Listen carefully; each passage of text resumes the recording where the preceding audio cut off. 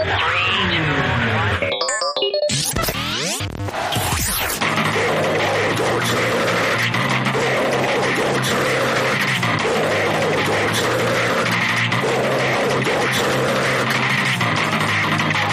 right, Vulgar Tech, episode 14. Look at us doing this a little bit more regularly. Yeah. We're sort of almost, it's almost like we're a real podcast. Almost. We're getting there, okay?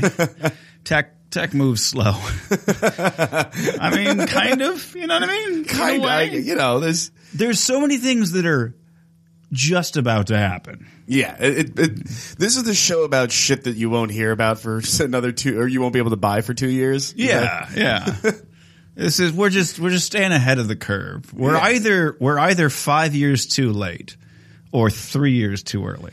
Yeah, no, we were the first ones to have an Alexa, I think, of probably almost anybody. We were definitely in the first of people who didn't work for Amazon, had no insider anything.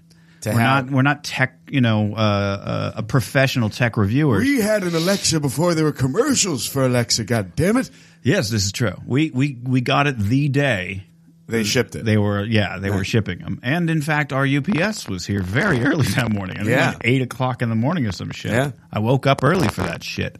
So we would have been amongst the first. And probably, the first civilians to review the thing. Certainly live, as we did. That's true. We did it on Periscope, in fact, I believe. And cursed at it a lot. Yeah. Oh, yeah. Oh, that was like our favorite. We haven't done that in a while. Yeah, reminding Alexa to tell you to go fuck yourself. Yeah. Remind Alexa to tell me to fuck Mitch's sweaty asshole tomorrow at 4 p.m. Right. We haven't done that in a while, but it's all right. For people who, if you don't have an Alexa and you've been like, should I get an Alexa? I mean, here's the thing. I will say, they didn't have this at the time, and they have this now. They have a music service. Yeah, I like that now. I like the fact that I can go, "Hey Alexa, play insert the blank." Did you subscribe to it? I think it comes free with Amazon Prime. No. It's $3 a month. Oh, well then I might have to. Yeah, it's cheap, but it's. I mean, so far I haven't had that much of a problem. If I say something, it's usually available in the Google Play Store. Like it usually just plays. I don't think it plays. No, it plays from Amazon Store, not Google Play. All right, yeah, Amazon. Sorry. Yeah, I mean, I don't know. A lot of times they're like playing a sample from, and you're like, "Fuck your sample." I don't want to hear 30 seconds of Purple Rain, goddammit. Purple Rain. Well, there you go. Rain. To hear more, pay $3 a month. Yeah. If you have a need for something like that where you have it in like your living room or kitchen or something like that where you certainly would like entertain guests, or if you're like me and you like listening to music when you cook, it would probably be a good solution.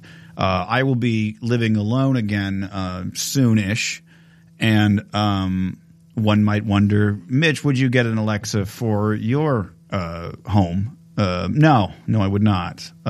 Personally, I have no need for that. I plan to do whole home audio,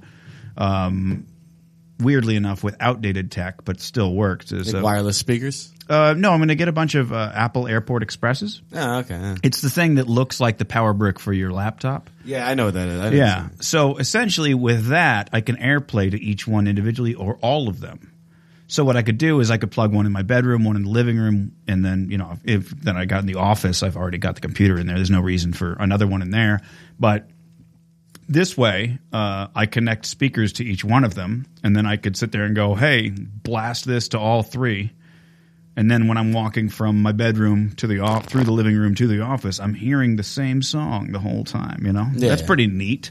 And then I can control it from my phone and, in fact, switch up which speakers do what. I can switch songs, things like that. That, to me, is far more useful. I don't really need to ask Alexa a lot of things. The most useful thing to it would be, we've used it at parties for music. Yeah. But unfortunately, because of the fact that they now have a paid music service, they're a little more stingy. We've never tried using it for the ordering thing, but I've always been kind of curious about, Yeah. Like I don't remember whose account it's attached to. I think I always mine. wonder why we can't just be like, Alexa, order us fucking paper towels. And she's like, I'll now ordering you fucking paper towels. Well, they have they have those dash buttons, Yeah, I know. We haven't done the dash, but we keep talking about it, but we haven't. Well, the new thing that they're doing with the dash button, apparently, is they are it's $1 and then you get $5 back the first time you use it. So that's kind of neat.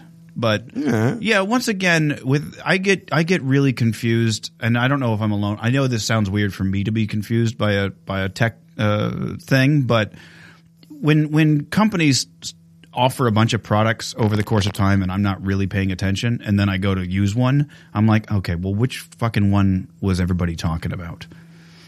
For instance, there's Prime Fresh, and then there's the Dash stuff, and then there's like same day delivery, and there's all these different things where I'm just like, which one's the one? Like, I think one of them brings groceries, and it's very confusing because it's the groceries is Amazon Fresh. Right. Amazon Pantry is all of your non-perishables. Okay, so why? Yeah. There's two products, two distinct. I think maybe they're the same. I mean, maybe they've mixed them into one. I don't know. It's very confusing. So I don't even fuck with it. I fuck with it once. Amazon Fresh is the one like anything that can spoil. Right, but I'm saying one of them I used once just to get some stuff around the house, like soap and things like that, because I was running low on the liquid soap refills. So I just needed some of that, and I was like, fuck it, I might as well get some Tide and other things, paper towels, I don't remember. And they were basically like, okay, we have a box, fill the box up with shit. And then I started filling it. It's like, okay, you still got to fill it with about $20 worth more shit. I'm just I don't know. A big bag of disposable toothbrushes. I don't know. Like, can I get a bunch of rutabagas? Yeah, I don't need much. How about some parsnips? So that was a little confusing. I'm hankering for a persimmon. Can you bring me a persimmon, Amazon? Yeah. 1 persimmon. How many pounds of persimmon? They come in pounds? I don't know. It was a goof, Alexa. It was a goof. I was just making a goof. Yeah, we had joked about signing up for that. Not really joked. We talked about it. But then I remember us looking through it and going like, it got confusing. It got confusing really quick. You had to pay $300 just to be in the service, and then I think that's for something different. I think that's for the same day. No, that was for Amazon. Yeah, that's Amazon Fresh. That's what we're talking about here. Amazon Fresh. They've got too many damn products. I'm just saying. Look, if you confused me with your lineup, here's what's scary. God save Here's you. what's scary. They've confused you, and I'm not confused, and this involves technology, and we are at the nexus of the universe, apparently. Well, we're one of them, yeah. San Francisco would be another one. Anyway, whatever. I'll look into it, but I don't really. I can go to. I like going to the store. We have the world's greatest Ralph's. I like going to the grocery store. It's really kind of. It's a relaxing experience. It is. You get that feeling. I remember the first time I went grocery shopping in my first apartment. Like, it was the day we moved in, and it was like early evening, and I remember going to the grocery store, and I was like, I am such an adult right now. Because I'd never done that. I'd never gone to the grocery store, to buy groceries for my home until that time. I'd pick up a couple of things maybe if my parents were out of town. But I really not that. I mean, we're talking like a bottle of soda, like not. Yeah, no, you groceries. You weren't getting bags. Yeah, multiples. Yeah. So that was really. So I still feel that way. I'm like, I'm at the store. I'm grocery shopping. I'm an adult. No, I like going to the grocery store too. Yeah, it's nice. I don't. So that's where I'm like going to Costco. Holy shit, man! Oh god, fucking free samples up the ass. Yeah, they have whole sides of beef. Yeah, for like $12. Things where you're like, I didn't even know I needed one of these. They're selling 40 of them in a pack. Yeah, fucking yeah. Throw it in the fucking cart. If you've ever dreamed of being in a bathtub filled with bumblebee tuna, but didn't want to break the bank, Costco's the place to go. Costco's got something for your ass. All right, let's get right into this. There's a Kickstarter out for this coffee table that's a Pong playing coffee table. It uses magnets and lights. It looks really actually kind of neat. It's $1,000, so quite expensive for a coffee table. But look how neat that is. It's got a little clock and you swing. Now, I wish it was something more fun than Pong. I mean, Pong wears out its fun in about a minute and a half.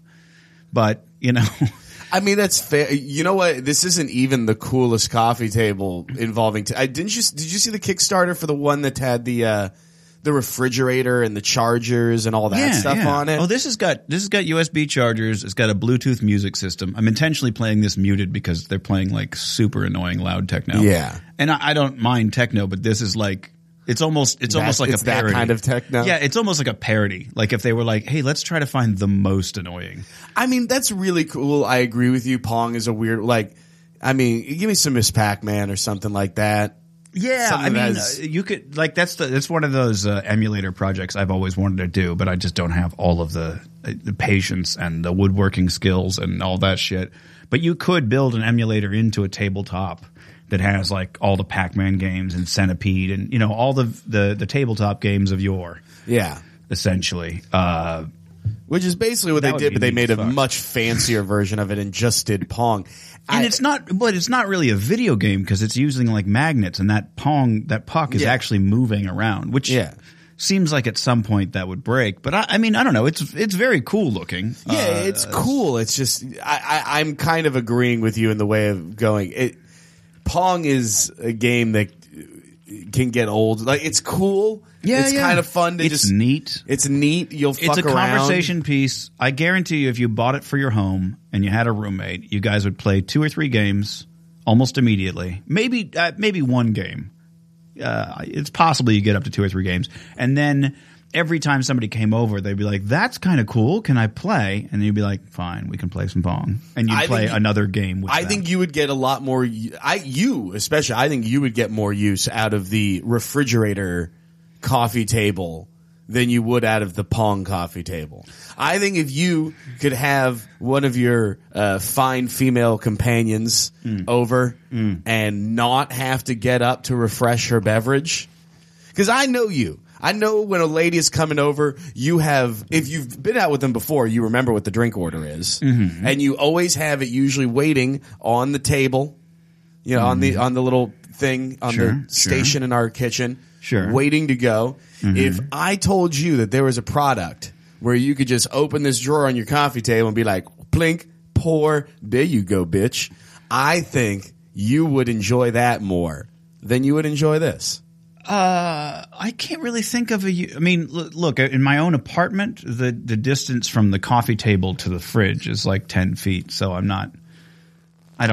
wouldn't. That is time that you could have been playing with titties, Mitch. You say that. I do say that's exactly what I'm saying. I got plenty of time. It's never. Do you? You're 38. You've been drinking a lot.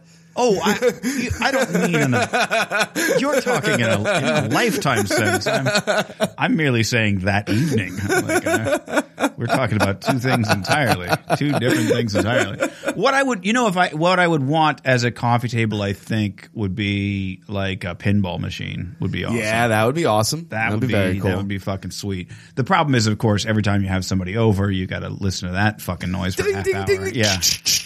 And you'd be like, yeah. No, okay, whenever you're done with that, the stick ain't going to suck itself. All right. You think women would really be, I mean, actually, what am I saying? That's a terrible thing to say. I know a lot of women who like pinball. Some women are into, some women really don't like video games of any type, but I do think more women like pinball than standard video games. Okay. I think everybody likes a little pin. Well, no, I realized as I said that when me and my wife, when we went to 82, they have a full room of arcade games and a full room of pinball. We did not leave the pinball room, but to go into the arcade room where the bar was and get more drinks to go back to the pinball room. Yeah.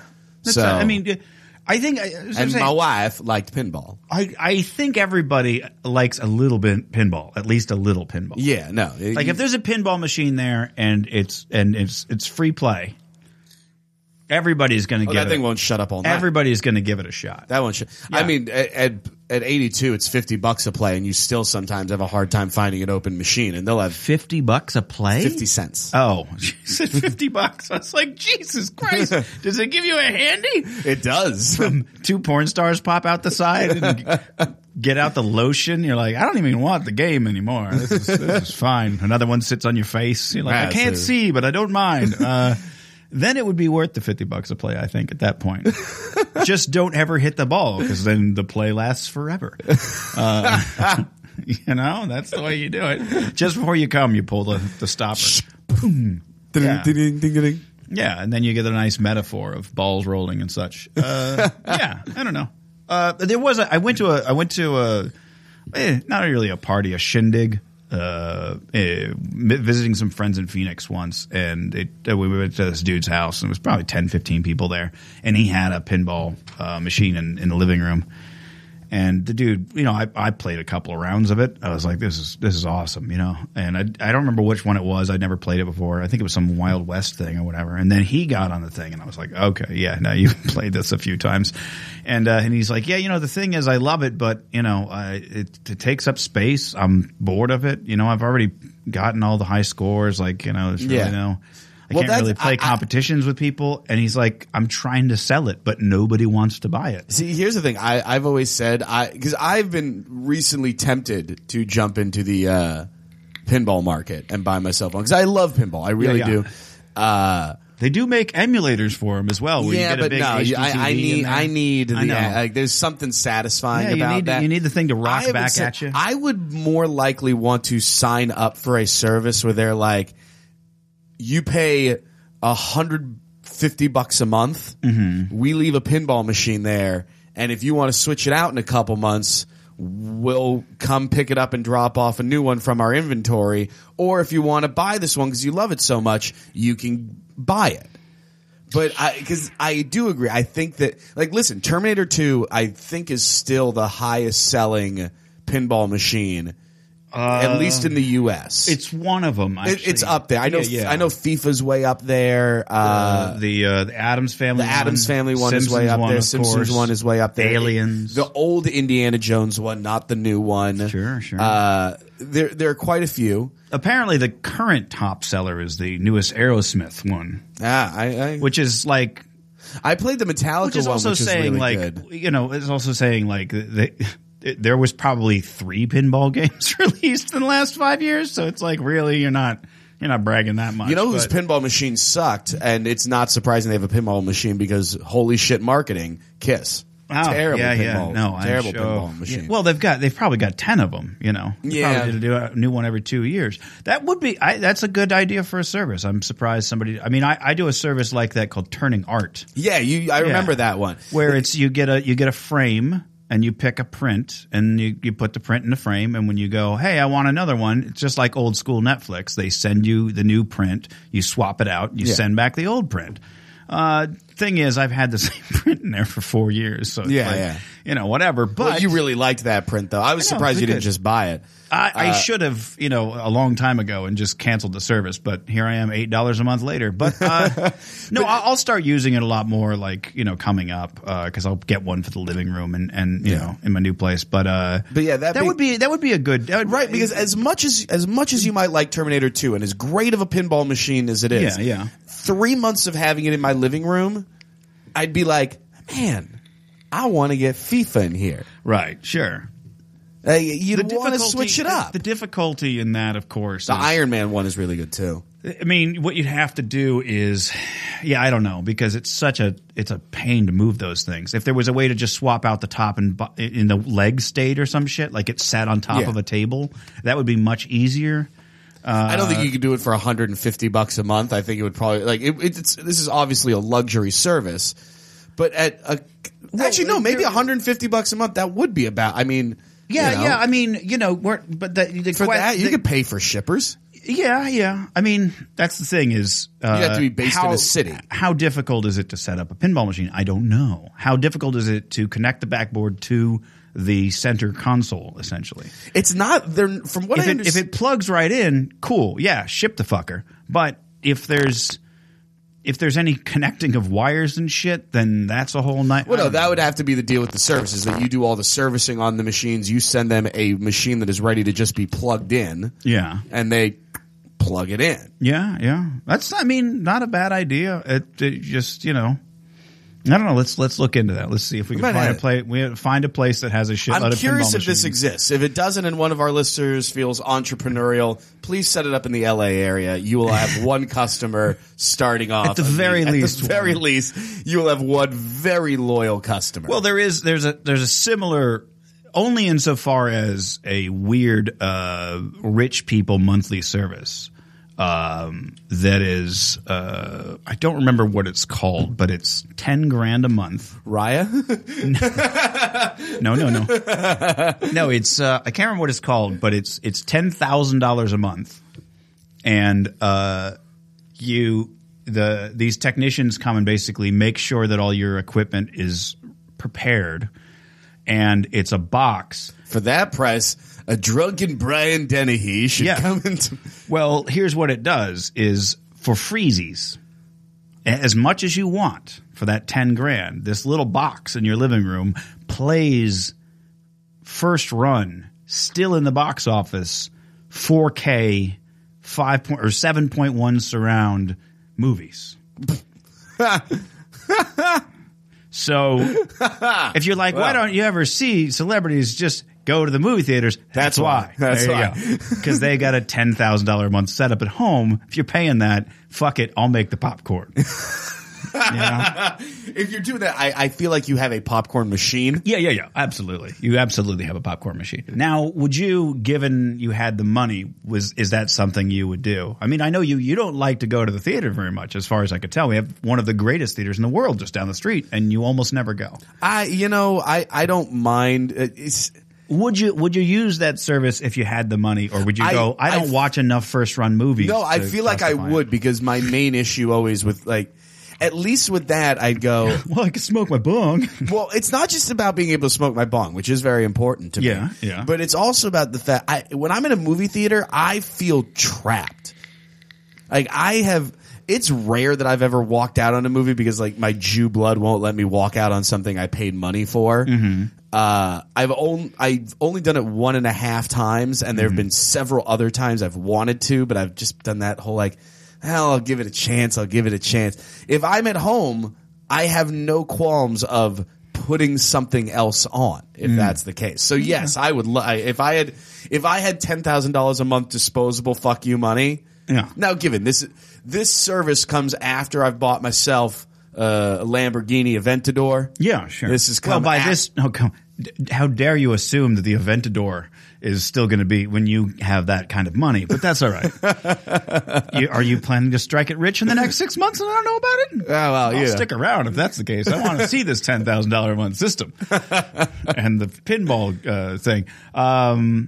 Well, I remember they talked about for a little while there was discussion of being able to allow people to rent box office films for, I think it was $60 a pop or $120 a pop, some shit like that. If you remember, I kind of remember that. They've talked about that over the years. We have the technology, we can rebuild it, but for whatever reason, it just never actually hit the market. I mean, we don't even need to rebuild shit. We just have to do it. Yeah, I mean, and I think it was.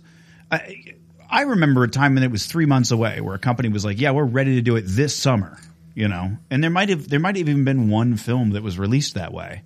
But, for whatever reason, maybe there've been a few films in the last year that it's much easier to set up a 4K camera, like a GoPro in your own living room. I forget what the deal was that made this come across, but there were a few movies that the day they came out in theaters, they were available on DirecTV for money.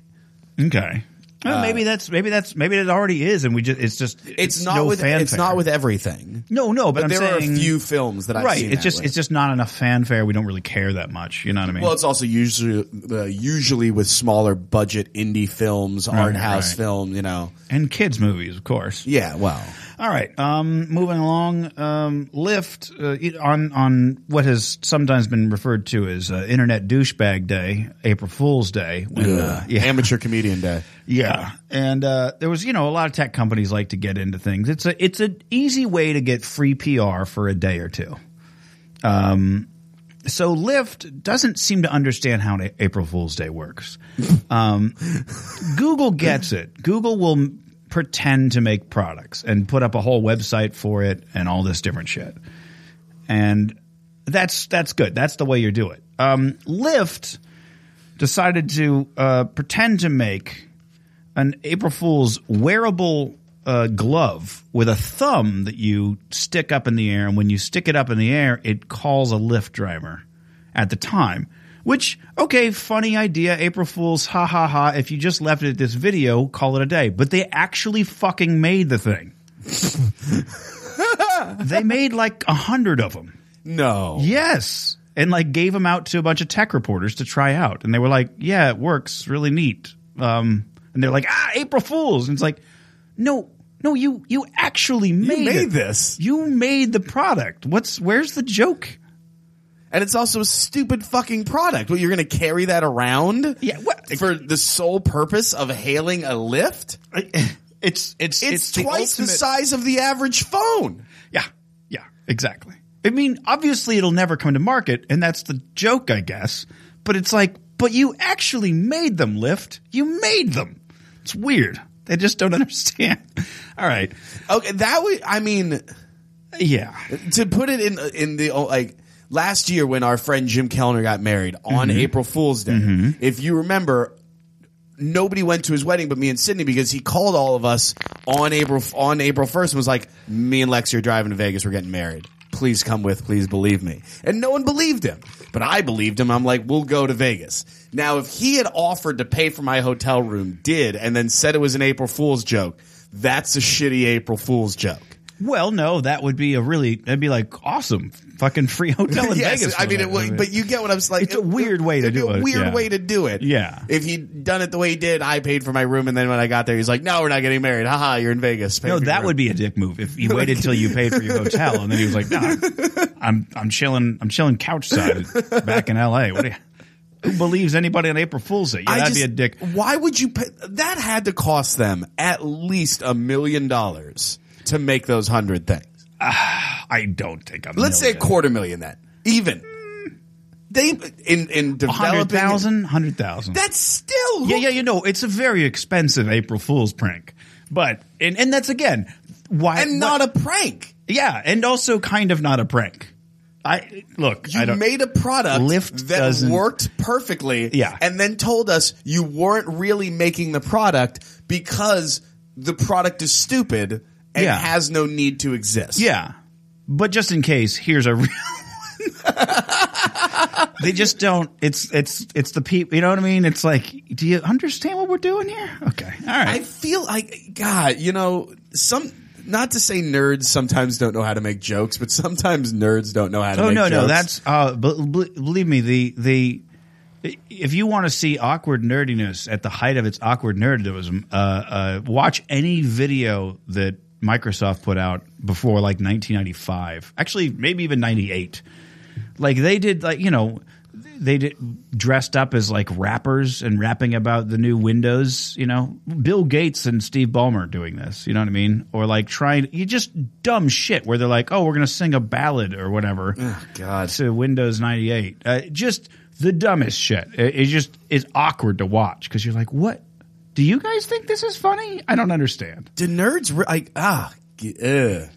Yeah, like now it's everybody's a nerd and whatever, and nerds are accepted and but there's a difference between nerds and nerds. Well, yeah, you're borderline Aspie. That's what we're talking. That's what we're trying to say here. Just above the spectrum. That's what we're talking about. We're not talking about just people who are very smart and know gadgets, or are like really into comic books. We're talking about like the retainer and okay, so that kind of, I mean that's a stupid. That's not even April Fool's joke. That was literally just a waste of a bunch of people's time. Yeah. But so I have to imagine whoever was putting the thing together at some point went to see it and goes, now you do realize once we make it, it's not really a joke anymore, right? And he was like, yeah, I know. That'll be hilarious. Okay, all right. Because it ceases being hilarious once we're spending a bunch of our money. Yeah. It would be hilarious if we just made the video. Yeah. So we need to at least make one while we're at it. Make 99 more. And make them functional. Yeah, that's the other part. If you just made them look like that and they were just little plastic toys, fine, cool, whatever. They made it, and in fact, functional. All you really had to do was put a Bluetooth chip in the bitch and connect it to your phone, and you push a button and it does it. But no, this thing by itself does. Oh, Jesus fucking! I don't know. Maybe that technology will come in handy one day. Maybe they'll, maybe no, it won't. It won't. I'm just gonna say it now. No, it won't. All right, probably not. No, it's stupid. I mean, you never know. If they can get the technology down to the size of sunglasses, then maybe it would be, well, yeah. Even then. All right. You had 3 bad ideas. The product, the joke, and the execution. All 3 bad ideas. Well, we're talking about Lyft, aren't we? Okay. So that's free advertising. Okay. Maybe that's the way they look at it. All right. So this is a weird one. There is a dildo vibrator toy, if you will, that has a camera on the end of it.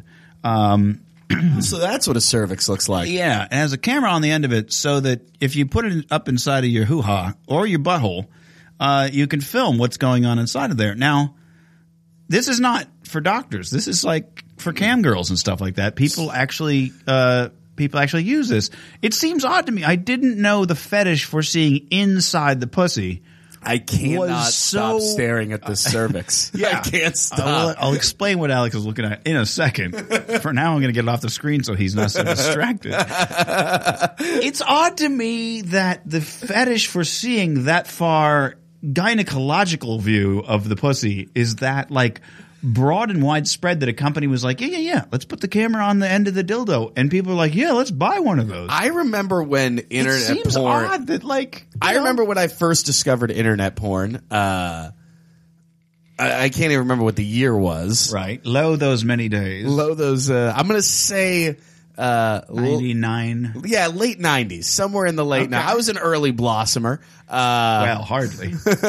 But try 94, motherfucker. Well, no, that's what I'm saying. Like I want to say it was closer to mid 90s and late 90s, but you know. Yeah, it's fine. Well, no, see, at the time I thought I was late to the internet, and then it's funny to talk to people now, and they're like 94. I was like, yeah, I was making websites at 96, and they're like, so was Google. You know, but there was a website which I feel like so many kids started their jerking off to called I think it was called Ultra Passwords. Basically, like they hacked a bunch of passwords for pay sites. Yeah, there was password sharers, yeah. There was always on once they had those live cam links on there was always a button specifically for dildo cams. I remember it. I remember it so specific, and I even remember clicking on it once and being like, I don't know why I'd want to see this. I missed that. Like I always saw it. I always clicked on it. I never really jerked off to it. It was much like the cervix. It was just like I was always kind of just mystified. Yeah, I was like, so that's what the end of my dick sees. Yeah, but I'm saying I did not know that. Yeah, I didn't know they were making these things. I didn't know there were people watching these things. I didn't know people were live streaming the shit. Somehow I missed the boat entirely on all of this. I mean, do you really want to stick your dick in something and have no idea what's going on inside of there? Oh, it's curious. I mean, you know, it's interesting, but I've seen that footage before, like a long time ago. I've seen that. I've seen the one where all these years ago. Yeah, I've seen the one where they put the camera inside the pussy facing out and seen the dick pounding away and seeing it come, and you go, oh, that's what that looks like. All right, that's interesting. So weird. Yeah, I've seen that. You know, whatever. It's interesting. It's not arousing at all. It's like, well, that's interesting. That's what that looks like. But I didn't realize there was a market for it to such a degree that, well, anyway, the reason we're even talking about this is that each one of those dildos sets up its own Wi-Fi network so that you can connect to it and stream from it and things like that.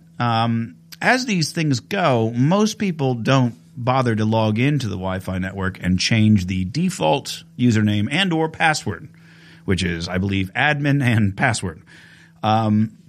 So if you are able to hop onto that Wi-Fi, so you'd have to be in Wi-Fi range, you can just hop right on, go into the Wi-Fi there and take control of the thing, you know, and watch the stream, of course, which, you know, if you're in a suburban neighborhood, probably not a big deal. It's unlikely your neighbor's going to bother trying that. But if you're in, say, an apartment complex, your neighbors are able to look at your pussy any damn time they want. Or presumably, if you just have it up on a shelf, watch you. I would imagine. Huh. Right? I mean, yeah, no, I guess that would make sense. I mean, it's just that whole thing. Like, I'm picturing this guy in a van just driving by apartment buildings, sitting in the back with his computer going, is there dildo cam there? No. Dildo cam there? No. Dildo cam. Oh, no. And to keep it on driving past apartment buildings until he's like, there's the dildo cam. Fuck, she's not using it right now. I'll sit here and wait. Well, it's a frightening thing because, you know, so many cam girls value their privacy. They use fake names. They don't publish like even their zip code. Their Amazon wish list goes to like a PO box in the next town over. Shit like that. I mean, I being somebody who has to approve models for amateur porn, I can't tell you how many models try to sign up without an address. And I'm like, we need your address. And they're like, why? I'm getting paid through PayPal. I'm like, well, we need it for tax purposes. Well, I'm in Germany. Okay, fine. I guess. I mean, what if we ever need to send you something? We need like a physical address. It's like a thing, you know? We need your real name. Sometimes they change their real name on the thing. I'm like, your name doesn't match your ID. Well, I'm not comfortable using my real name. We don't publish it, obviously. We would never do that.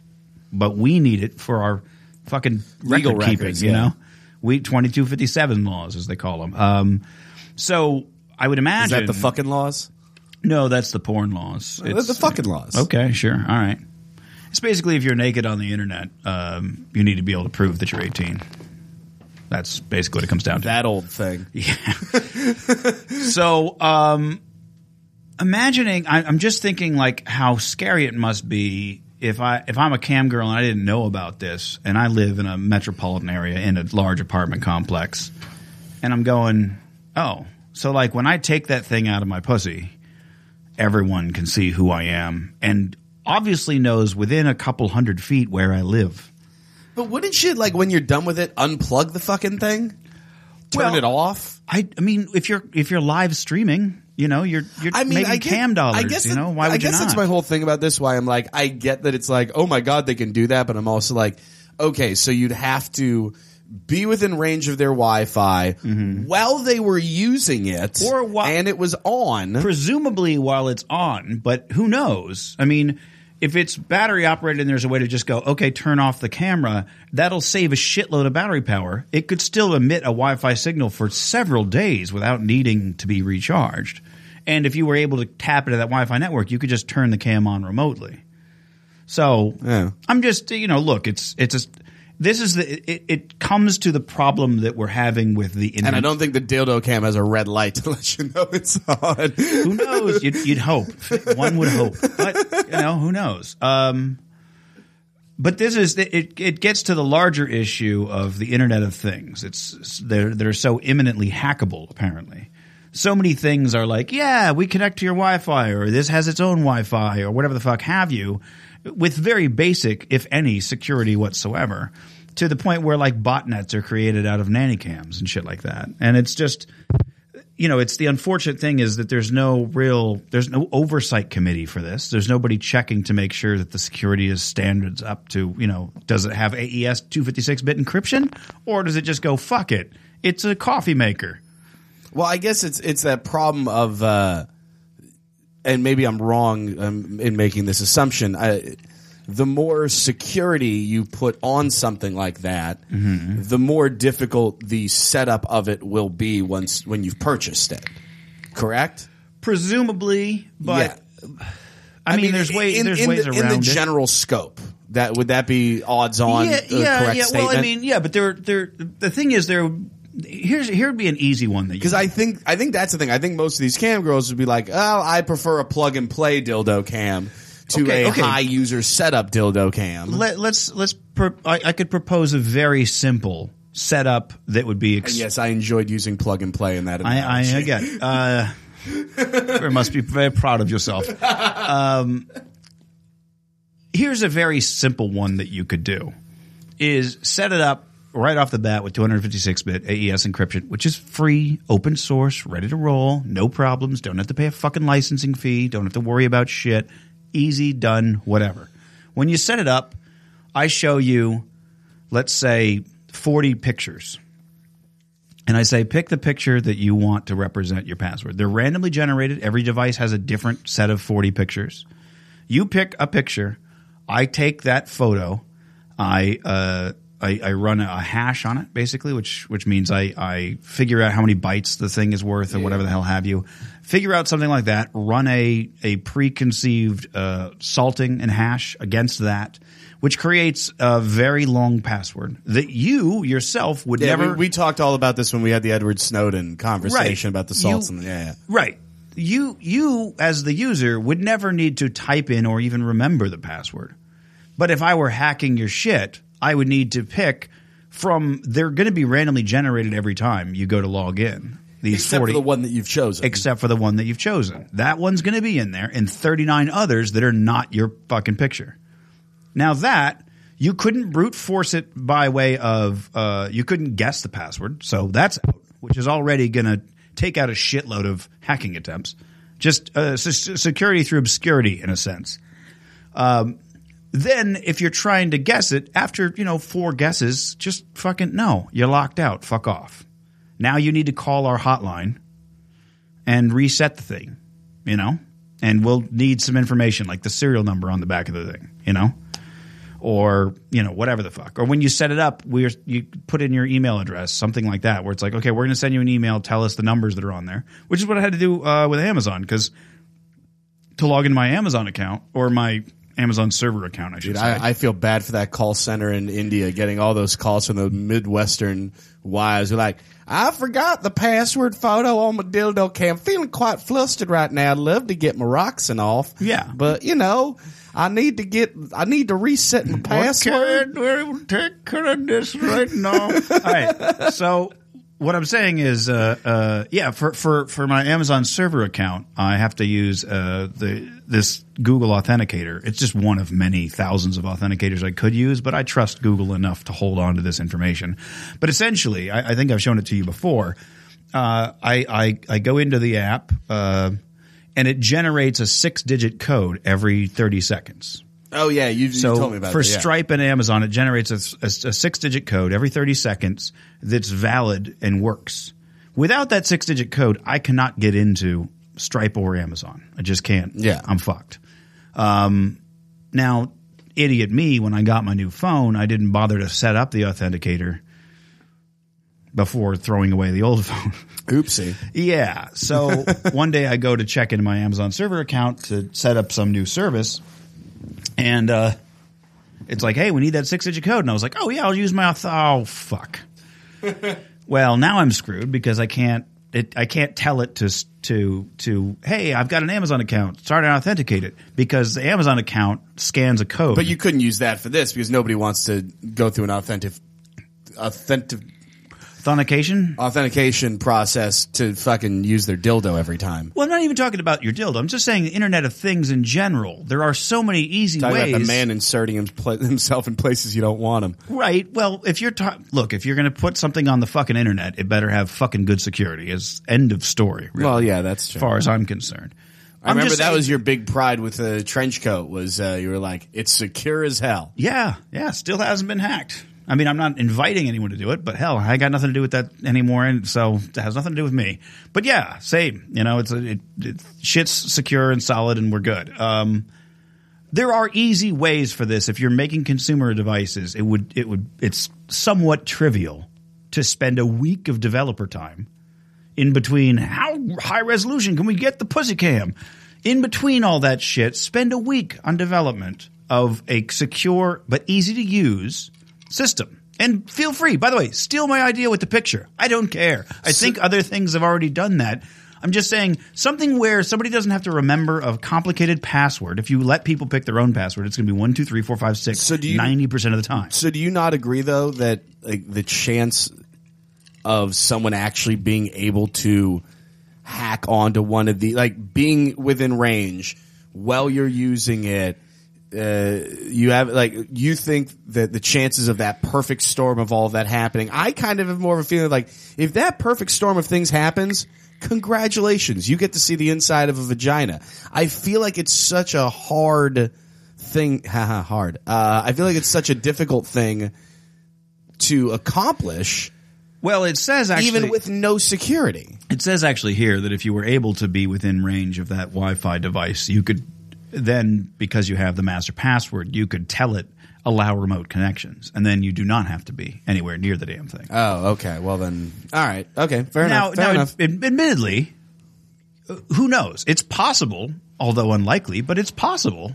There is a greater than non-zero chance that greater than zero chance that there's a woman or man out there who has purchased the thing and their partner is remote or travels a lot, and they're like, well, I'd like them to be able to look at my butthole or pussy when they're on the road. So I'm going to open up remote connections to Steve. Well, you'd think. And if you did that, well, but I would think most of the times those videos you're sending to your loved ones are more like the ones that the WWE star Paige had hacked this last month, where it's just videos of you putting things in your butt, not the video of the inside of your butt. right. Well, again, that's why I'm confused. Did you hear about that, by the way? You told me about it. Yeah. I'm confused That's by the proliferation of that particular, cavernous idea, but whatever. I mean, I'm not here to judge. We've got our things, and believe me, No, certainly, you and me have no room to judge anybody's fetishes. I'm not I here get that. Yeah, I don't fetish shame. We're good. You're not here to cast aspersions on anybody's asparagus. No, sir. Not your asparagus, not your persimmons, not your rutabaga, in fact. But I'm saying, if you're saying allow remote connections, you're saying it's live. So you go, oh, you could watch it live. They're not recording it or anything. They're just watching it, on their phone or their whatever the fuck. Yeah. So yeah, there's going to be people that opened up remote connections, and those people are fucked. Well, not necessarily. If they set a proper password, then they're not. You know what I mean? Ostensibly. Although, who knows how well this thing prevents brute force attacks. And that's another thing you have to worry about. Brute force attacks are that's fucking number one. Brute force attacks, obviously, is when somebody tries 1,000 passwords a minute, Yeah. The simplest thing to protect against, the least common thing that's protected against in the Internet of Things world. For whatever fucked up reason, they rarely ever block brute force attacks. I mean, is there a technology theory, and if not, I would like to submit it. Okay. That as soon as you put a computer chip into an object that did not before have a computer chip, there will be a Russian dead set on hacking that thing. Maybe that's a terrible thing to say, a Russian. There will be somebody. There will be somebody's going to try to hack it. Somebody's going to try and hack it. That's safe to we say. saw the news story on the guy hacking the car where they shut the guy's car off on the fucking George Washington Bridge where he couldn't pull over. Right. Yeah, I think that's safe to say. I don't know that. I'm sure there's a law for that. There's always a law for if it's been talked about on the internet. Somebody's got a law for that. I don't know what the law would be. We can call it Mandelberg's law for the case of this podcast, for the sake of this episode. Mandelberg's law. If you put a computer in something, someone's going to try to hack it. Because we've had so many of these stories about stuff where it's like people are hacking things that you go, well, what's the point of hacking it other than to see if you can? Well, I mean, the big thing in the 90s was, can you put Linux on it? That was, I remember you told me about that. It goes all the way to the light bulb joke. Is like, how many Linux programmers does it take to screw in a light bulb? And it's just one, but he's going to want to install Linux on it. Yeah. Because I remember weird things in the 90s, very weird, digital cameras and shit, just weird stuff where they were like, yeah, but I got Linux running on it, and you're like, it's a pager. Okay, well, whatever, Porque white. Yeah, it's a video camera. It's a whatever the hell it is. They were like, if it's got enough, internal memory to support the very small basic install of the BSD, then I'm going to put Linux on it. And I was like, okay, but what can you do with it? Well, I don't know. Make it blink, whatever. So yeah, very, very similar to that. I'm standing by Mandelberg's law. I think that is. We can call it that for the sake of this podcast. We are. I'm calling it Mandelberg's law. That's fine. I have no problem with that. And feel free to use that out there in the wild. The Jew law of technology. Yeah. Well, okay. We're going to stick Mandelberg's law. We'll stick with Mandelberg's law. Mandelberg's law. I'll pull up the Wikipedia on it one day. Anyway. So this next one is an app made by the devil himself. Oh, God. Called Rentberry. And it started in a few target test cities, as you might imagine, New York City and San Francisco, whereby you go to look at an apartment. And you're like, okay, $1,800 a month. That's cool for a closet, if we're talking about New York. You'd be lucky to get a closet for $1,800 in New York. Well, it's a sublet.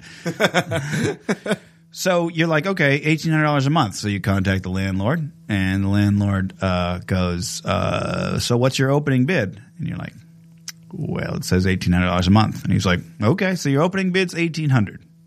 An hour later, some guy goes, I'll do $19. Well, now you got to beat that dude's bid.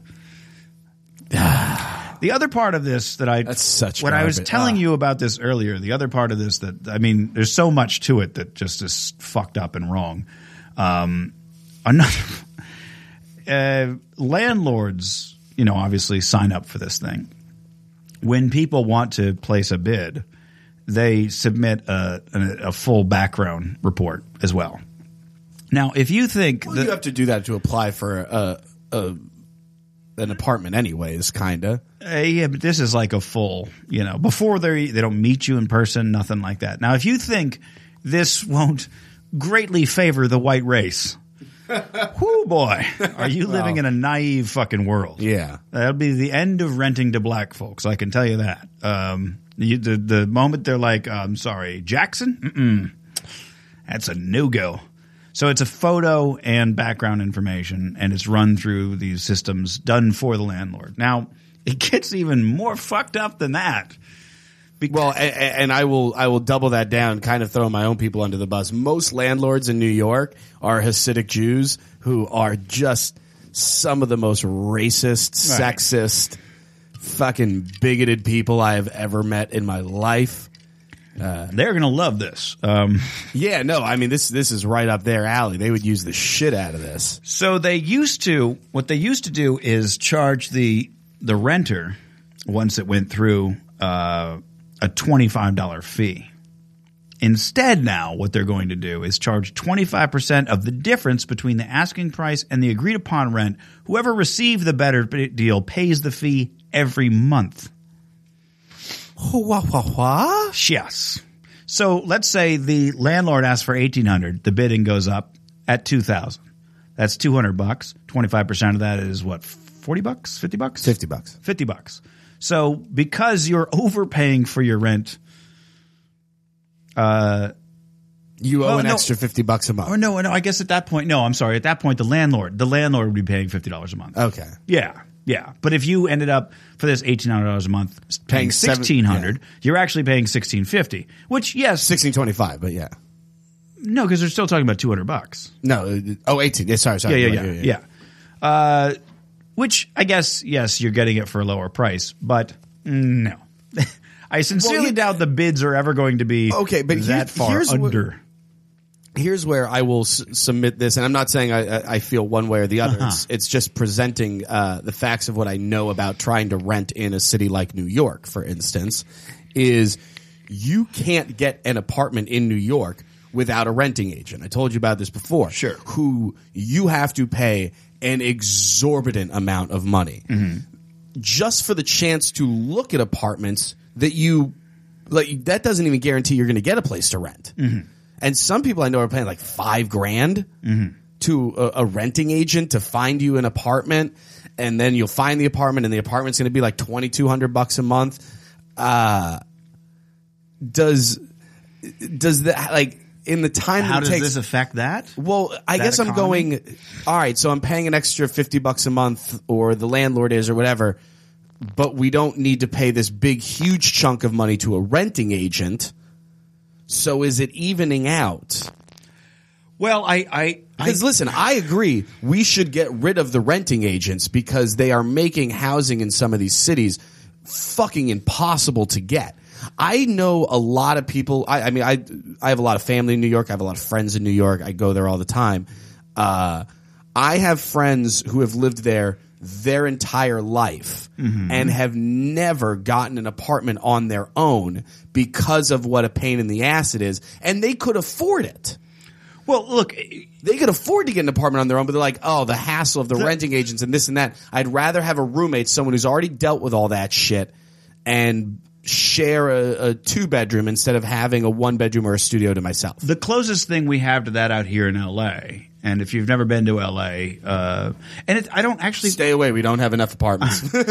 Actually, it's weird because I haven't seen one of these signs in a while, but it's possible that I just haven't been looking. But when you're looking for an apartment, or at least up until 2-3 years ago, if you were looking for an apartment or a house, the amount of times you wanted to go look at that house and outside was a sign that said West Side Rentals with an 800 number. Well, West Side Rentals is gone now, but... Okay, well then there you go. But up until just a few years ago... It's now free. I think it's like rent.com or something like that. I think that, yeah, they probably got bought out. But for a while there, because it worked out really nice for the landlord, because they paid the landlord out of your fee to West Side Rentals. They paid the landlord, I think, $200 per move-in. Yeah. So it was a real fucking pain in the ass because you'd go to an apartment complex, you could see the manager sitting there in their fucking office, and you'd go to walk in and they're like, oh yeah, you just got to call Westside Rentals. And you're like, I'm right here. Yeah. I'm right here with cash. Mm-hmm. Let me look at the fucking place. No, you got to call Westside Rentals. So you'd call Westside Rentals and you'd be like, yes, can I get the phone number for the place I'm fucking standing right now? And they were like, okay, yeah, that'll be $50 for a 3-month, membership. And it was a weird extortion fee kind of bullshit. Yeah, no, we use it to find this house that we are in now. Yeah, because there was no other fucking way. Yeah, no. After a while, everybody was like, I'll take that $200 for finding a renter. I don't give a shit. Yeah. And they'll weed out the people that don't have any money or when my aren't mom, serious. because it was before Westside Rentals was out of business, when my mom rented the house that she bought next door to her, she did the same thing. She used one of those agencies that paid her once they found someone to move in. And so, I mean, anything that favors the landlord is going to be a real fucking pain in the asshole. But yeah, this is the devil. This fucking Rentberry horse shit. I shouldn't even say the name, honestly, because I don't want to give him any money. But, he's got that libertarian, the market will figure itself out bullshit. That's what I don't disagree with the theory of this. When he was first, the execution I do disagree with. When he was first starting out, he was almost bragging that rents would only go up maybe about 5%. And as it turns out, that's exactly what happened. On average, rents went up at least 5% across the board in every city that it was targeted. Which, of course, that's how it goes. Certainly in those cities. I mean, would I like it if a place that I was looking at and was going for $2,000 a month turns out I could get for $1,800 a month? Sure. Odds of that happening? Pretty fucking slim. Yeah. In a crowded marketplace, I don't think that's. I think it favors the person who's like, I want to move now. I'll pay an extra $50 a month. I don't give a shit. I think it favors that person. Yeah, it favors people with more money. Yeah. Which, of course, renters want. Rentees. Yeah, sorry. Sure. Landlords want. Yes. Anyway, the devil. Just the devil. Like I said, I'm not jumping full on with the devil thing. I think that the execution is certainly Lucifer-ish. Luciferian, yeah. But the idea, I mean, much like many libertarian ideas, the theory is wonderful. The execution is a catastrophe. No, I don't know if the man's libertarian. I'm just saying his argument sounded very. It is that free market will figure it out bullshit. Yes. I never trust that. No, I was absolutely referring to that. Yeah, yes. No, it's a very libertarian idea. The market will figure it all out. And I'm like, yeah, but if it won't. If Pepsi's putting out soda that kills people, it's got to kill a few people before you realize it's killing people. So there's the problem. Yeah, way to go, market.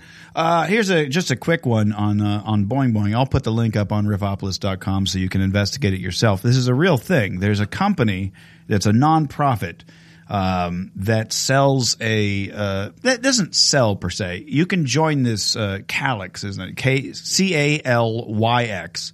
They're a nonprofit, much like the EFF, the Electronic Frontier Foundation. They're a nonprofit internet rights and advocacy group.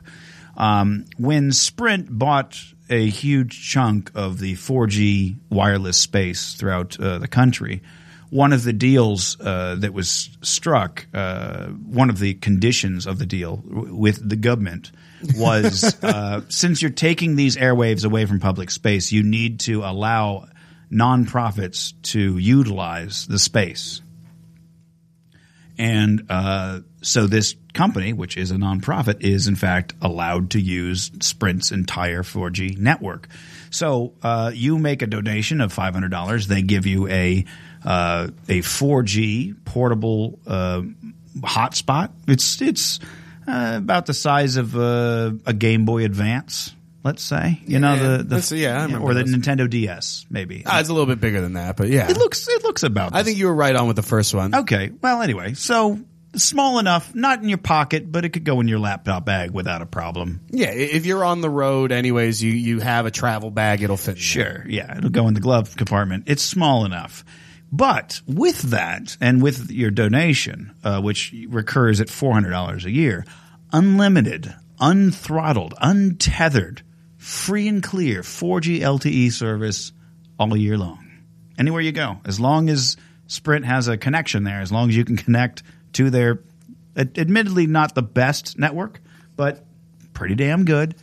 As long as you can connect, free and clear. If you're a power user, this doesn't work at home. This very much seems like something where it's like, well, it's certain in our home. I'll bet you it would work. I don't think you would be pleased with the level of service that this would give you. Oh no, the speeds would no. We get 350 megs down here and 25 up. No. I need a monster connection, but your average individual, I think, if you're like certainly if you're just streaming a few movies, if you're living in a one-bedroom apartment and mostly what you use your laptop for is fucking email and Facebook, and porn and Netflix, you could actually probably just use this hotspot. The important thing is that it's unlimited and unthrottled. That's something you don't get anywhere else. Truly unlimited. The person, in fact, writing the article for Boing Boing managed to do, what was it? Unlimited as in I downloaded 60 gigs with mine and it didn't break a sweat. So 60 gigs is quite a bit on a mobile network. Yeah. I have a 4 gig per month plan on Verizon. I never break it, as you might surprise you, but I don't do a lot of data when I'm not on a Wi-Fi network. But 60 gigs, whew, that's some serious shit. Anyway. I feel like if you had this product and I was coming to knock on your hotel room door because we had press to do at 6 a.m, I feel like every time I knocked, I just hear you in there. Go away, I'm baiting. Like you'd be baiting all day at the hotel. You do know I don't really watch internet porn. Yeah, I know you don't. It was just fine, amateur. Certainly when I'm on the road and I'm sharing hotels with people and stuff, I don't want a chance I'm going to get caught mid-bait. Mid-baiting? But it doesn't. That's the number one reason I would use this. Certainly, if I toured more often, this would be on the top of my tax write-off list for business purchases. Because not only on the actual road when I'm driving, but good Lord, this country's Wi-Fi, hotel Wi-Fi. It's the worst. It's just every fucking hotel. Hey, sign up for an account. I mean, blah blah blah. And we'll give you 10 megs. Yeah, and they're like up to 3 devices. What the hell does that mean? Who gives a shit how many devices, motherfucker? And of course, every device has to have its own weird, stupid login. It's a fucking nightmare. So to go to a hotel and hop on a nice, unlimited, unthrottled 4G network, free and clear, that would be worth it. That is worth it. Anyway, check that out. Check out the link. Yeah, I mean, and we did the math for our monster service. We're paying about $90 a month. It turns out about 100. I just paid it earlier, about 110. $110 a month. Mm-hmm. This works out to $33 a month. Yeah. With a couple, quarters. Am I ready to throw that $80 another way and get slower connection? No, but it is pretty neat. And certainly, if you're not travel a lot, it's a great investment. If you travel, it's the greatest invention or greatest investment you can make. If you spend as much time on the road as you do at home, which I know it's not a lot of people anymore, but there's still those people. I think if you stay at a hotel more than 3 nights a month, it's worth it. Yeah, that's fair. Yeah. $33 a month? If once a month you have to get on a flight, whether for whatever reason. Yeah, this is worth it. Oh, God help you if you have to use that fucking go-go Wi-Fi horse shit. Oh, Jesus. Why? You want to talk about the market will work itself out? Fuck you. Go-go Wi-Fi is going to be my new when people talk about the market works itself out. I'll be like, explain go-go Wi-Fi. Go ahead. Fucking explain that shit. Oh, airplane Wi-Fi is... There's a fucking joke. Oh, God. Because at that point... Hey, do you want trickle-down speeds? Well, bend over, Sally Mae. Because here comes the gravy. They have the audacity on the one on Virgin flights. Right. Where they're like, hey, man, it's like $8 for the whole flight. And you're like, great. I would love to do that. And they're like, oh, no streaming video. Like, so then what's the fucking point of the... Great, I could check my Facebook news feed for fucking 6 hours on this cross-country flight, but if somebody posts a funny video, I'm fucked. It's the dumb. It's like, why put these fucking weird The only reason restrictions on you'd it? get that is so that you could watch your Netflix on the plane. That's the Exactly. only reason you would purchase that. Thankfully, Netflix does allow you to download things before you leave. You can do things offline now with Netflix. But yes, if you can't stream video, go fuck yourself. Why are you putting these dumb restrictions? But again, the market's going to work itself out. Cross-country flight, go So the Wi-Fi. libertarians say. Average price cross-country flight for go Wi-Fi, $27. Fuck, you're nuts. Yeah, $27, no hand job. Literally, no ball, literally no ball beat fondling, your own nothing. testicles with a ball-peen hammer. Anybody involved with GoGo. Right. And if the market works itself out, well, where's the fucking competitor? Where the fuck is the competitor? Please. Anyway. I mean, is it weird to use that whole theory? Like, how stupid is the theory where people go, wait a second, we're closer to the satellites. Why isn't the signal better? Or is that a fallacy? It's because that's not how we don't get our internet. You don't get your 4G and such like that necessarily from satellites. You get them from towers. The towers ping the satellites, but the towers do the damage for you. It's not the satellites. So being up in the air does suck then. Yeah. Also, you're in a Faraday cage in the sky, so it's kind of hard to get that connection. I mean, there's no copper in there. It's not a true Faraday. No, I mean, not literally, but I'm saying that. Because I work at, there's one of the stages I work on, one of the sound stages is a Faraday box, and it's a pain in the butt because every time we go in there, they give us the static bags that we have to Sure. put our cell phones Sure, in because sure. the cell phones will get into the gold yeah. wiring on the microphones trying to find signal, and you'll hear the popping. And Well, for a long time, there was that was more of a problem with 3G. Then once they upgraded to the 4G LTE, that became less of a problem. But There was a thing for a while. I don't know how conspiratorial one wants to get, but you could make an argument that it was conspiratorial, that it was in fact the cell phone companies and not the airlines that specifically were like, no, don't let people use a cell phone on the plane. Tell them to turn it off. Because while you were in the air, your cell phone was constantly switching to another tower because nobody travels that fast. Yeah. So you don't need to switch towers that goddamn fast. All of a sudden you'd be pinging fucking 40 towers every 30 seconds. And the cell phone companies were footing the bill. Not a huge bill, but 8 cents per person on every fucking plane and all over the world. So they were like, dude, this is thousands and thousands of dollars a day. I just flew back from Vegas, and I'm going to tell everybody listening, I was so fucking hungover. I forgot to put my phone in airplane mode. We didn't crash. Oh, no, they don't care. It's not actually an issue. It's just that they kind of kept that around because the cell phone companies were like, no, dangerous things maybe.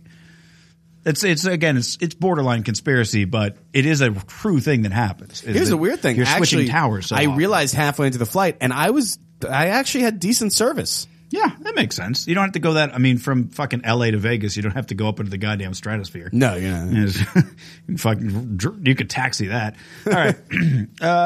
In lighter news, Google made a thing called YouTube TV.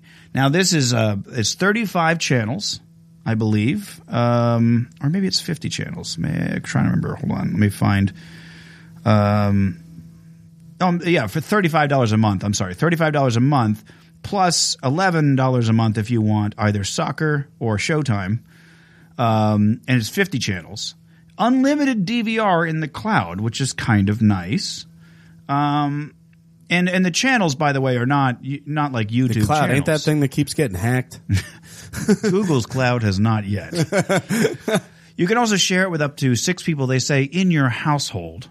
And I'm like, well, but if I'm allowed to watch, you're also allowed to connect remotely to it. I'm like, well, how do you know if they're in my fucking household? Let's be fair. You know, I don't know. I mean, obviously they say in the household for terms of service things. Hey, you shared it with your friend across the street. Fuck you. Cancel. I'm guessing. And you get a free Chromecast with it when you sign up for 1 month. When you actually pay for a month, you can try your first month free. You might be excited about this though, Alex. The MLB Network. All the games you want. That's kind of cool, but no Comedy Central. Does not look like it. No. What is this? Is it the Country That's Music the CW. Network? That's country. No, they're just the CW. Okay.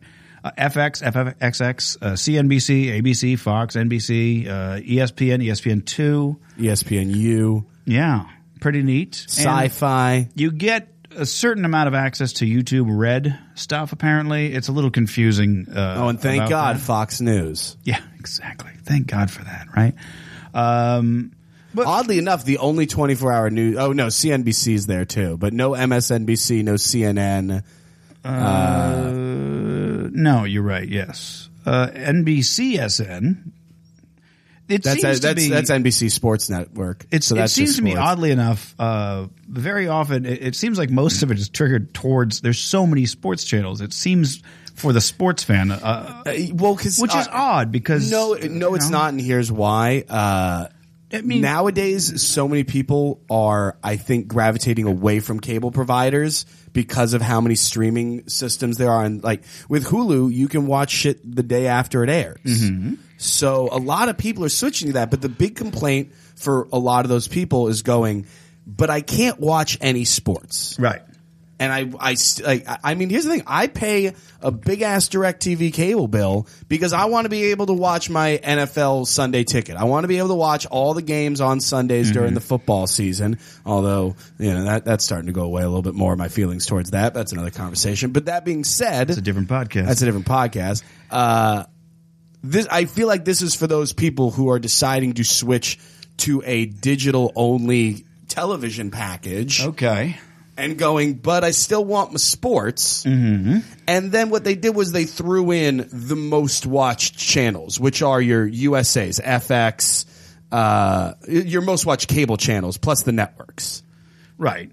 Well, the reviews I've been reading, most sites, most tech sites are saying, yeah, it's not bad. Essentially, their full review, usually they put it in the headline, is it's not great, but it's pretty damn good. And another one I saw was if you're an MLB fan, this is the only game in town. No lockouts.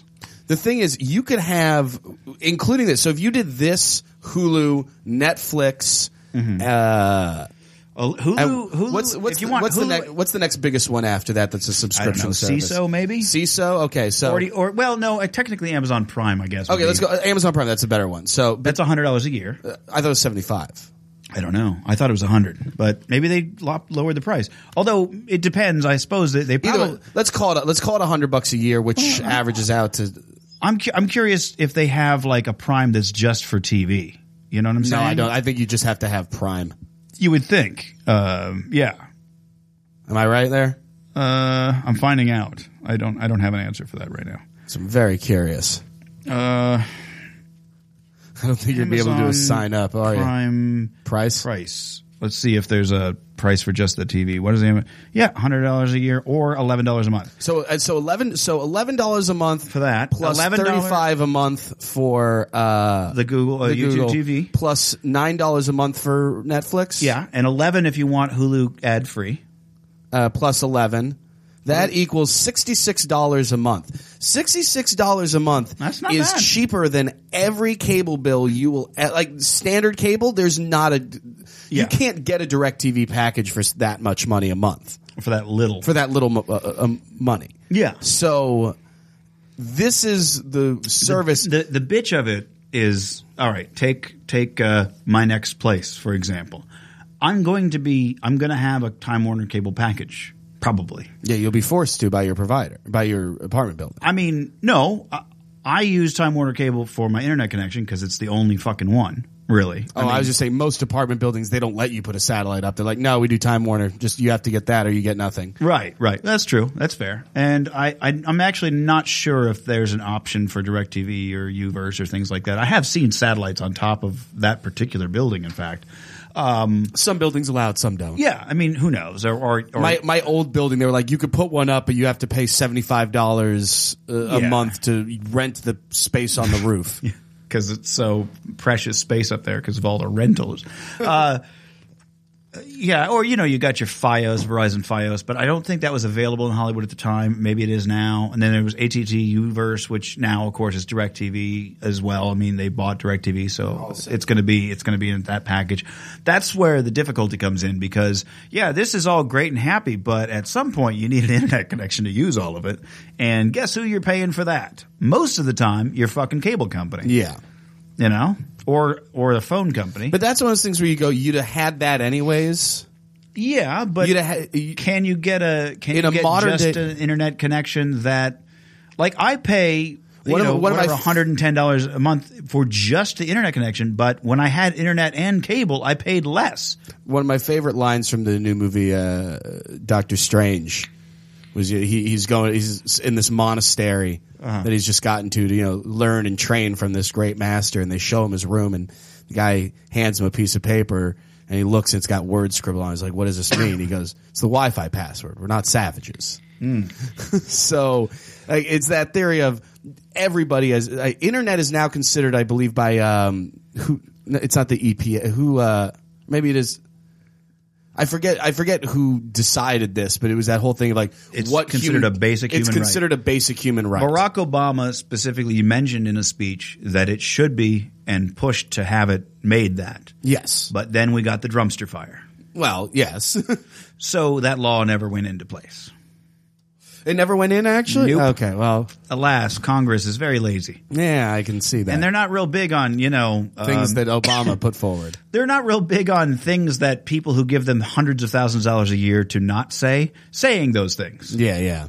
So that's we're a long ways off. And again, we've got a Drumster fire. Is YouTube TV, is that something that you well, I don't know. You're too much of a TV watcher. None of this would appeal to you. No, it would. It's not. I'm not completely against the fully digital package. Okay, my issue will always be sports. Okay, what would it take for you to switch over to the aforementioned $66 plan, or throw in an extra $5 so you get that CISO and you get every Saturday Night Live and you get a bunch of other shit? Throw in an extra $15. I have every football game done.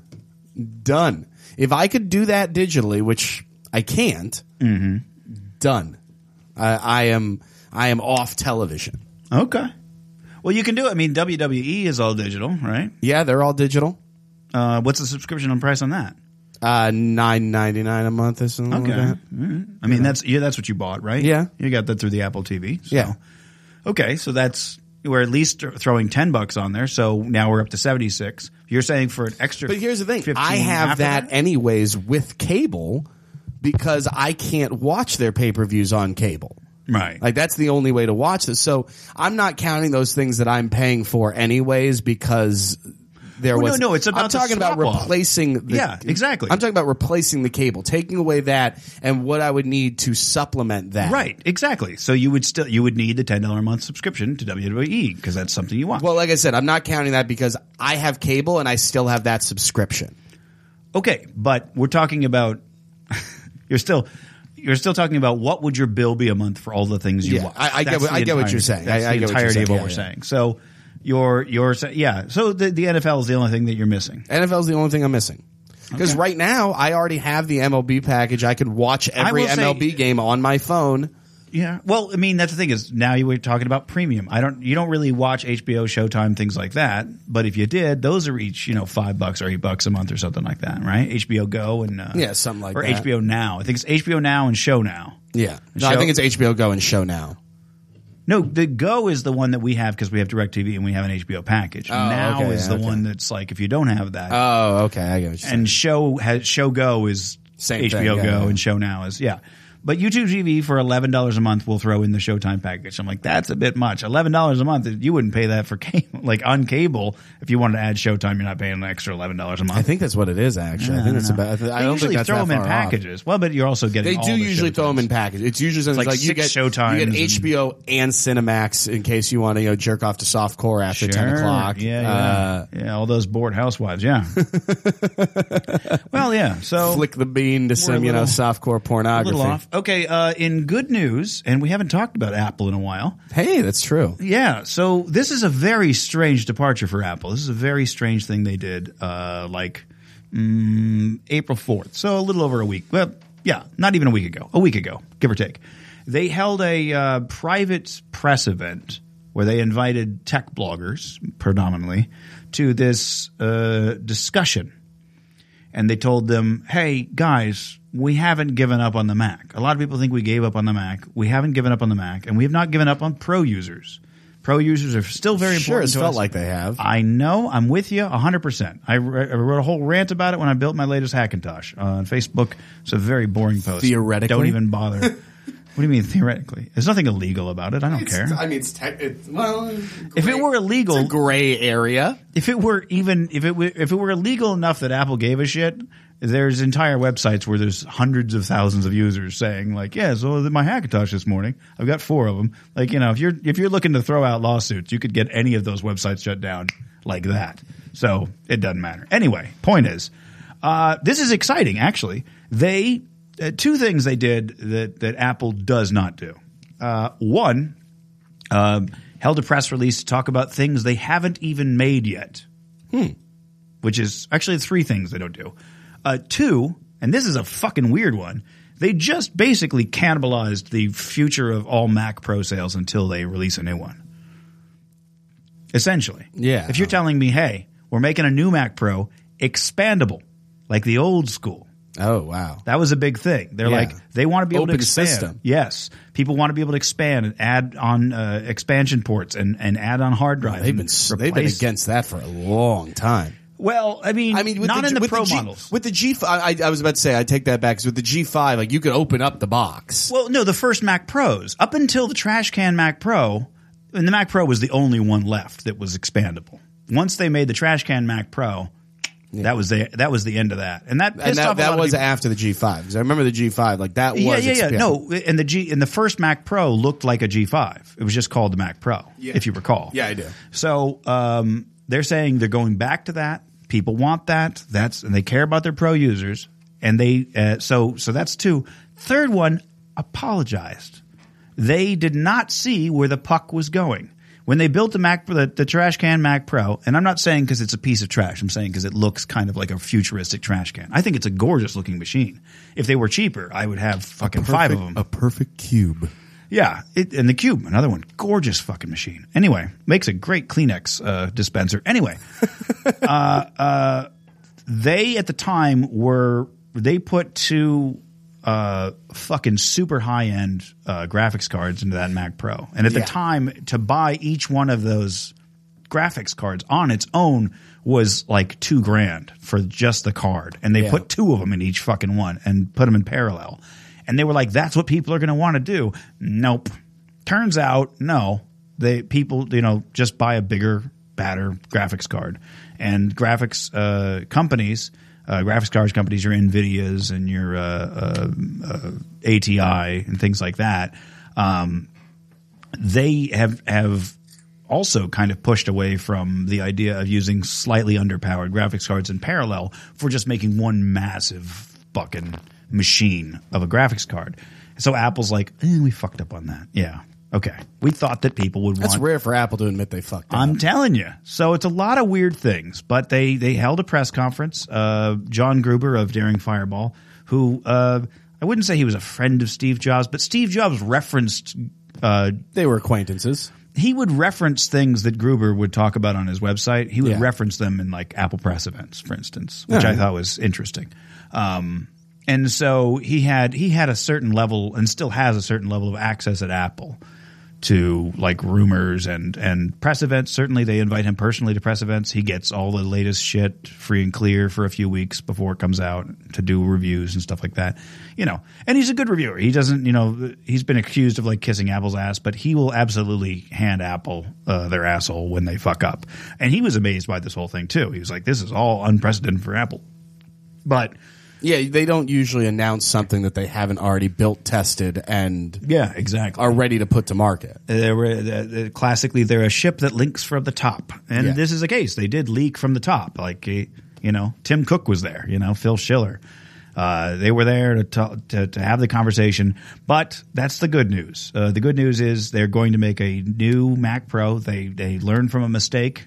It'll be $7,500 without a monitor. It'll be expandable. It's ready for pro users. They're refocusing on pro apps again, apparently. Bad news is they will not release it until mid to late 2018. Well, it's not that. That's a year away. I mean, yeah, it's a year. I'm saying if you're right now, I mean, how long have you had this iMac? 4.5 years. Okay, so 5 years. It's getting towards the. You're getting to the point where if there was an alternative that worked for your budget and requirements, you'd probably get a new one. Yeah. Right. you hear this news, you go, I'm not touching it. I'm not buying a Mac for another year and a half. Yeah. Is that safe to say? Well, I certainly am curious what the price. They're putting out a newer, faster, better iMac in a few months. Yeah. They did announce that also at this. Okay. Well. So there's another thing. That's always why I felt like Apple has played everything so tight to the chest, because as soon as if you announce something before you're ready to release it, you cannibalize the sales of what's currently there. Yes, no one's going to buy what's there right now. Yeah. Or if they are, they're going to expect it at a wild discount. Yeah. Yeah. Exactly. Which they did actually. They did a spec bump on the Mac Pro and dropped it by $1,000 or something. All right. Well, then if that's the case, I don't have a problem. I don't think that's a problem then, because the people who go, I don't care about the new one, I'd rather get a good deal. There's still plenty of those people. Yeah, and those people right now might be happy getting I don't know, 1,000 might be. I'm sure at the high end maybe they did drop it by 1,000, but they did drop it by a considerable amount. Enough and that they it's gave noticeable. And they gave it a spec bump. So enough to where. Yeah, if you're in the market if you bought one last week, I mean, sorry. You're pissed. Whatever. You fucked up, bro. Although Apple has been usually pretty good. Within 30 days, if they change something within 30 days of your purchase, you can usually trade it right in. Yeah. You can usually get the latest, right away. Or they'll give you a discount, or they'll give you some money back. Though. That is good to know. I like that Apple's finally. They've been doing. I mean, they've done that for years. They've got a lot of. I don't know if you recall when the first iPhone came out. It was the most expensive fucking cell phone in the world. It was fucking stupid expensive. And then fucking 6 months later, maybe 3 months later, I don't know what it was.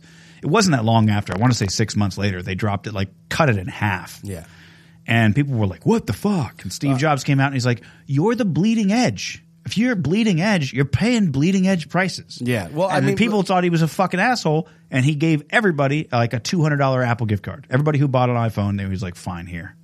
It's smart, smart move. But yeah, listen, my dad, who has a full professional editing suite at his home, with all of the latest programs and hardwares that have come out, but he's still rocking his CPU that's, I think, 8 years old. Yeah. Because that was when the last Pro Mac came out.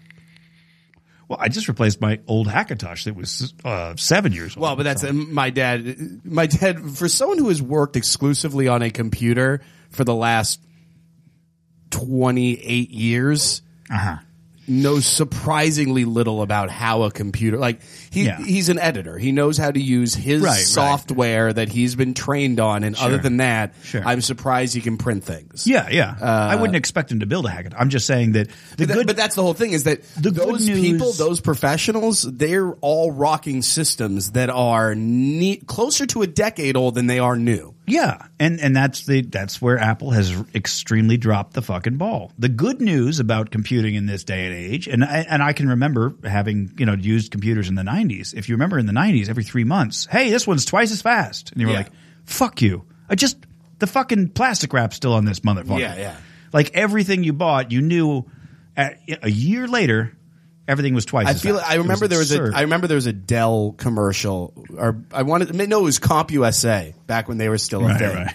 Where they had the commercial of the guy coming outside with his brand new computer, and then they roll up the billboard that talks about the new one that's twice as fast, and he just throws that one away and runs back inside. That was a thing. That was a thing. But these days it's very, very common for somebody to have a 5-year-old computer and not be like, oh my god, this fucking pile of shit. Yeah, no, that's very true. I mean, you've got this one 4.5 years, and it's running fine. It runs as good as new. Yeah, it's running fine. My MacBook Air is 6 years old, I think, 5 or 6 years old. Yeah, and no problem there. I mean, it's faster today than it was last week or the last time we did this show. But I also gave it a little upgrade and reset some caches and stuff. I'm a nerd. Whatever. Point is.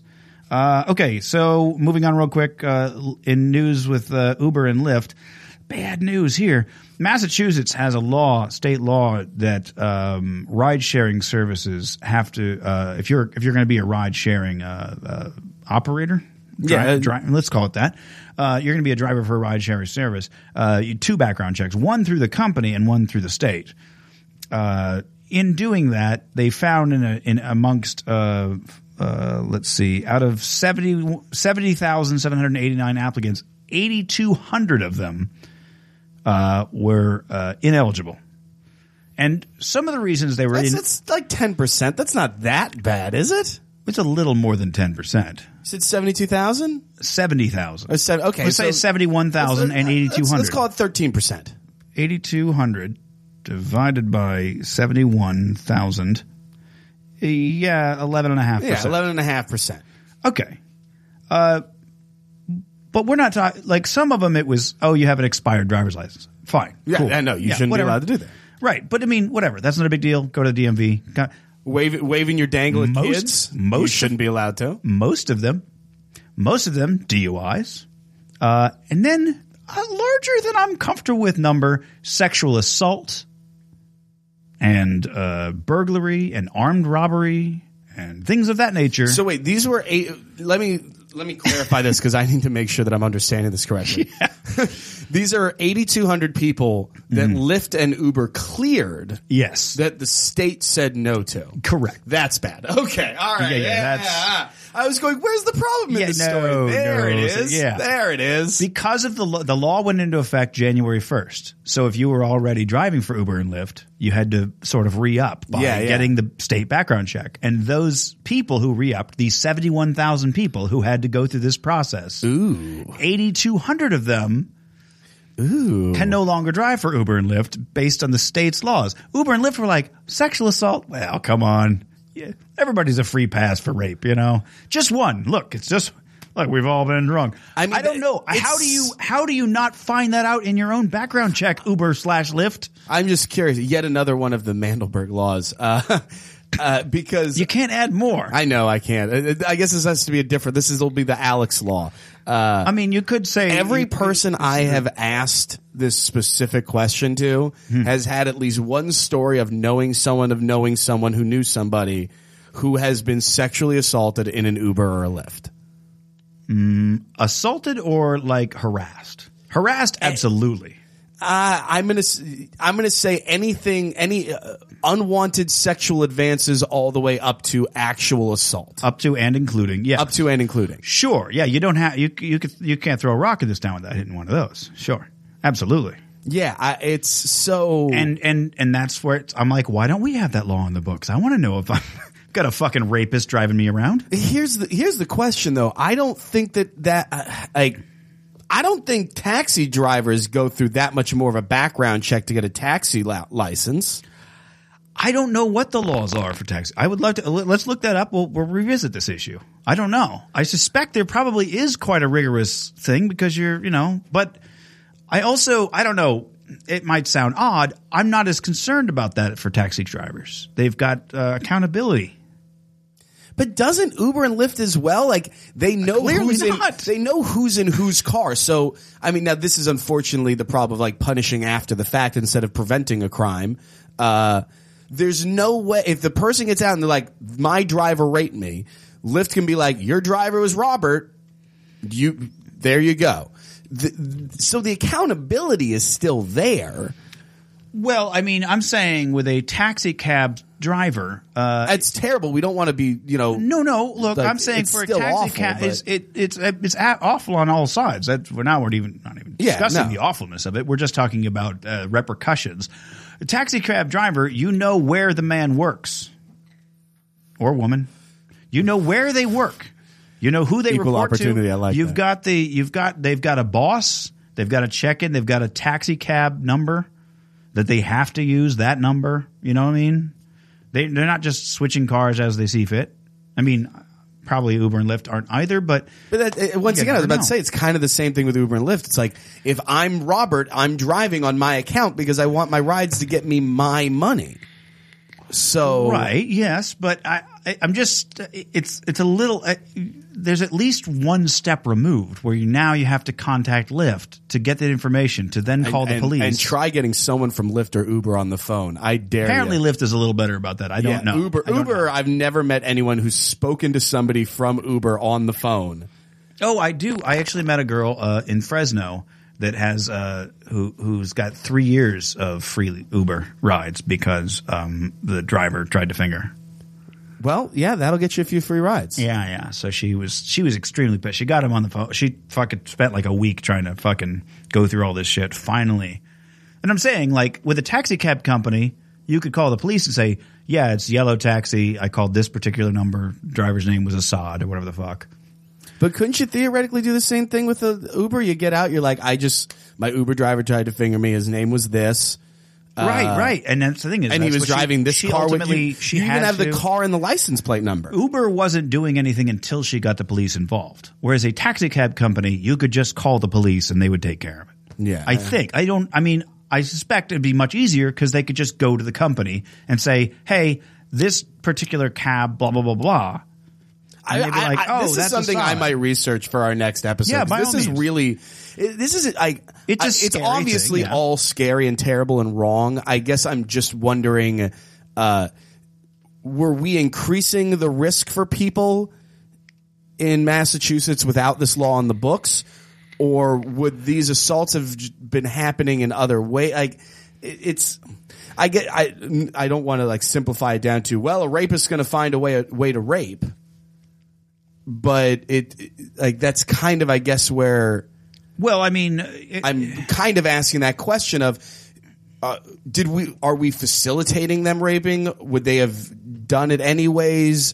I guess it's not. Would they have done it anyways? Are you wondering the recidivism rate of these drivers? On the one hand, maybe this is the argument. I don't know. I don't even know what I'm trying to say. It's just really fucking confusing. One part of the argument that one could make is that it doesn't do society overall good to say, oh, you've been to prison? Now we're taking away every chance you have. I agree with that completely, 100%. So on that regard, that part, yes. But the tricky part, of course, and it turns out only 51 were alleged sex offenders. So that's okay. Good. That's good. That's a small number. It's not a good number. It's a better number than it could have been. Yes. They said hundreds of turned down because they had serious crimes on their record, including violent or sexual offenses. Now, okay, there is that's the part. How much of a second chance and what kind of people get? Obviously, drug crimes, I'm not that concerned. I think most Americans, I think, if you haven't been picked up for weed when you were in high school, yeah, most Americans have by poll numbers said whatever. Let them, let's give people a second chance to have drug offenses. So let's just call that a foregone conclusion. Which ones do you not give a second chance to? Now, for me, I say anything involving child molestation, fuck you. Here's the thing. If I can take your dick away, then okay, maybe we can have a conversation. I would agree with you. I mean, chemical castration, then we can talk. Merely to play devil's advocate, I go, most people who are ordering Ubers are not children, though. But even still, I'm sure a mother and her kid probably have definitely taken an Uber. No, that's and you could even saying that, I know tons of high school and middle school kids that their parents are like, oh, I can't get there to pick you up today. Call an Uber. Yeah. And you put it on the parents. That's not completely. And most of the time that we're talking about child molestation, we're not. So I kind of rescind my own argument. We're not talking. When people hear child molester, they think of 8-year-olds. It's predominantly under 16. It's like from 11 to 16. That's the thing. Now, the tricky part about that, of course, is that I also want a reform on the laws for instance, statutory rape. I think that. If a 17-year-old and a 19-year-old are banging it out and the parents are not particularly happy because Ricky doesn't look like he's going anywhere in life. Yeah, Ricky doesn't deserve to have his life ruined. No, he should not have to go door to door knocking around, hey, I fucked a 17-year-old when I was 19. No. But if you're my age and you're fucking a 17-year-old, yeah, okay.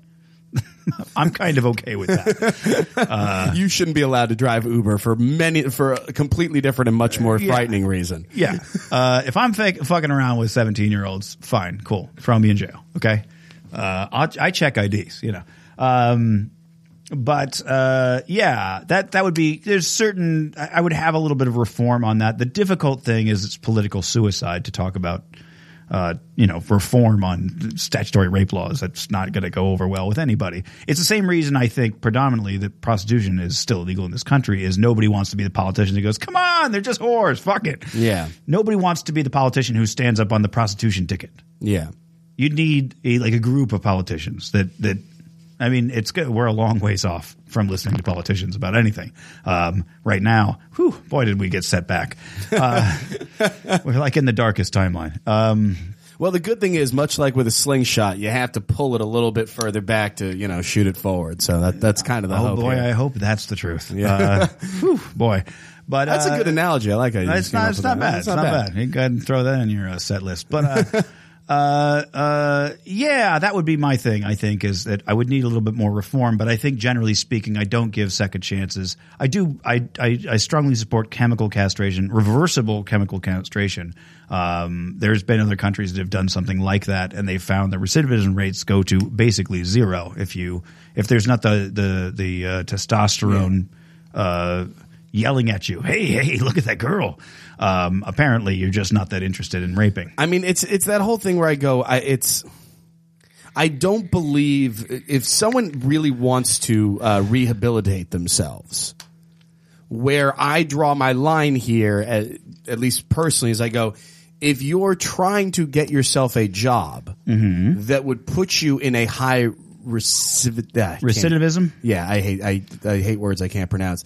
If you want to get a job that's going to put you in that position, reoffender you could also use. Yeah, then no, I think it's a problem. I think if you're a sexual offender, if you have committed sexual assault to a criminal level, you getting a job where you are ride sharing, is I think tempting fate. What would be a if you had to choose, what would be a worse job for one, a bellhop or an Uber driver?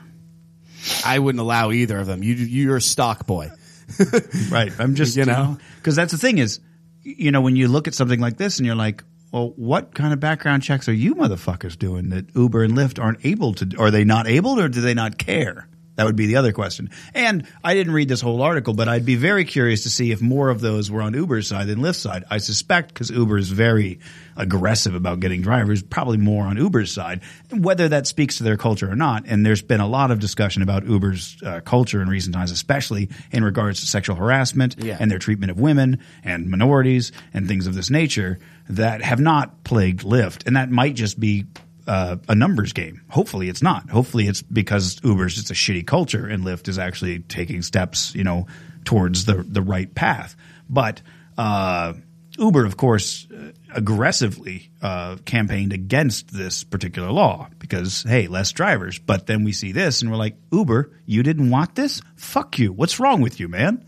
Because this is good for everybody. But I mean, listen, both of these companies are in a lot of ways. I took a Lyft the other day. The entire drive, the guy had the phone up to his ear. Oh, Jesus. Swerving around the road. Lord. Wouldn't let me have my window down because he was on the phone. This is a very important sex call. Me and my wife had to be, silent in the back seat of the Lyft that we're paying for. Yeah. That's not what you want. Did you give him a 1 star? I gave him a 2-star because, he got us there alive. That's fair. And I wrote an email to Lyft. This was 4 days ago. I haven't heard shit. All right. Well, I don't know how often you check your emails. Go every day. Every day. Yeah, it's on my phone. Right, cool. Because they should at least give you a fucking coupon. But nothing. Anyway, this kind of thing gives me pause as far as, let's say, a hotel like the bellhop or whatever have you, or the room service guy, things like that. But I guess that's my old thing. It's a little bit safer there because you want a job that's cameras. putting you in a position to do the crime that you were sentenced for again. Mm-hmm. That's where I draw my line. Sure, okay. If you were a diamond thief and you want to get a job at a jewelry store, okay, no, right, okay, fair. Like that, I guess that's where I'm going with this. Okay. It took me a while to figure out what my argument is. That's a perfectly. But yeah, if you are a sexual predator, a ride sharing job is not the job for you. Where people, primarily, at least in this city, it's for people who are going, I want to go out and get shitty drunk and not have to worry about the drive home. Take me to the place I live alone. Take me to the place I live alone at 2:00 in the morning. Stop me at a Jack in the Box on the way there. Yeah, sure. Yeah. And then let me out at my home. Yeah. I mean, and not to mention the times I have personally, now I've never done this to a female friend, but I had a male friend at the PUI show that I do that I threw his unconscious body, basically, like he was barely standing on his own, into a lift that I ordered him. Uh-huh. And he apparently puked in the lift, and the Lyft driver kicked him out, and they found him at like 4 a.m. in Echo Park with his pants around his ankles. Always goes that way, doesn't it? So we already use this service a little irresponsibly sometimes. Yeah, that would have probably been a better job for a taxi, I think. Yeah, well, that was They have insurance for cleaning up vomit. after that. We had a rule on PUI where we said if you're going to take an Uber, you have to have somebody else with you. Because we realized that we were like, no, taxis would be responsible to get you to the place we say you're going to get to. Yeah. Whereas the Uber, it's just like, nope, I decide I'm taking you out now. I'm ending the ride here. Get out. All right. Moving in. I don't know how long you want this to go. We've been doing hour 45, but, well, probably less than that because we did a little banter in the beginning, but whatever. This is immensely exciting. We're getting into our, wouldn't be vulgar tech without talking Elon Musk now, would it? Oh God, this is going to be a long conversation. Well, I'm going to try to make the intro very quick. Elon Musk launched Neuralink, a venture to merge the human brain with AI. The idea is to have a neural lace technology that would be sort of, let's go with implanted in the brain, or at least very close to implanted, or at least able to interface with the brain and technology. From what I got, it was very Matrix-esque of like, Yeah. Trinity calling and being like, need to learn how to fly this helicopter. And then like, and you're like, I know how to fly a helicopter now. Yeah, that was the basic takeaway from this article. This seemed to scare the shit out of you the other day. Why is that? Still does. Why? Because too much, too fast. What the fuck? It hasn't happened yet. At least a year away. My biggest issue with stuff like this, it's always that I go, the super rich don't need an ability to now be more talented than everybody else just by way of download. Okay, that's an interesting. It's an interesting proposition. I mean, the thought that Steve Ballmer could be like, you know what? I'm going to be the greatest pianist in the world. And then he's the greatest pianist in the world. Merely through financial ability. There's something about it that just feels against humanity. Well, here's the thing is like if you want to know something, you have to go out and fucking learn it. You don't get to just press a button and have it downloaded to your fucking brain. I think you're forgetting. I mean, maybe it's a reasonable example, but remember fuck, why can't I think of it? Ex Machina. Yes, Ex Machina. When he was explaining to him the girl in the all white room, who'd studied color all of her life, so on and so forth. Similar to that, if he has never played a piano before and just found out all of the things that you need to do and how to move your fingers need, look at a pianist, a good pianist's fingers. They're fucking long and fucking weirdly lanky and flexible as shit, and they're moving fast and things like that. Even if you knew it, I don't think that you could actually play it necessarily because your hands aren't. It would take a little bit of time to get the muscle memory down, maybe. But if you could download this, because that's basically what they're not. When you talk about downloading knowledge, you are also downloading skill. Well, okay, certainly if we're talking about I want to learn Spanish. That would be simple. That would be because there's nothing more to learn, really. This word equals that word. Yeah, this word equals that word. This is how a sentence gets put together, et cetera, et cetera. Cool. Got it. Whatever. Fine. I don't know what information I'd have to kick out of my brain to learn all of Spanish, but, let's give and take. Like if I lost my intricate knowledge of pubic hairstyles of the late 70s, it's a good trade-off. That's fine. But if I lost my knowledge of, say, how to compile a binary from source, I'd be like, oh, damn it, I kind of still need that. Anyway. And also, do we start talking about like hard drive space of the brain? That's like, what I'm. That's can it get too full? Is there too much information? Is there a certain point? And also, if you know something and you've downloaded it and printed it on your brain, you can't remove that. Surely you and I have a larger hard drive in our heads than, say, the Drumster Fire. Yeah. Okay. Fair enough. He would not be able to learn Spanish, but in The Matrix, he's like, I know Kung Fu. Well, no, you fucking don't, because your body doesn't know Kung Fu. But it knows the motions to make kung fu. Okay, but you haven't trained for it. Your muscles aren't there for it. Your bones sure as fuck aren't there for it. Somebody's going to kick his first time out, he did pretty good against Morpheus. He hit him once. In a fucking movie, sure. But I'm saying if I downloaded all the knowledge of the UFC to you and put you in the ring with any UFC fighter, your ankles are going to shatter. The first time you kick them, your fucking shin bone's going to crack in half. I mean, if I have all of the knowledge in the world that is look, no offense, applicable, we're both not in UFC fighting shape. No, I understand that, but I'm saying you're going to get killed. If I know, I'm like, oh, he's dipping the shoulder, that means he's throwing the punch, and you get out of the way and you knock him the fuck out. Like that's still yes, but a piece of wood is not going to stand up to a fucking brick wall. Okay, so that's what I'm talking about. I get what your body is not. Your body doesn't know the shit. No, I don't think you could download how to be the greatest quarterback in the world and then go out in the NFL and be the greatest quarterback in the world. You could learn the best possible route forward as a quarterback and get the headset and tell the quarterback, okay, so what you ought to do on this one is a 3-2 split. I don't know football terms, but do the fucking thing, and that would be the wisest. But it'd be better to just download that information to the quarterback's brain because he has the capability of doing that. Z wiggle Y split 2. Yeah, all right. Anyway, so I think there would definitely be lapses, places where it wouldn't quite work, or you'd get some really funny YouTube videos out of people that were like, I know kung fu, and then just watch them break their fucking ankle over and over. I mean, it's just I learned parkour. There's something about this though that just feels a little bit like.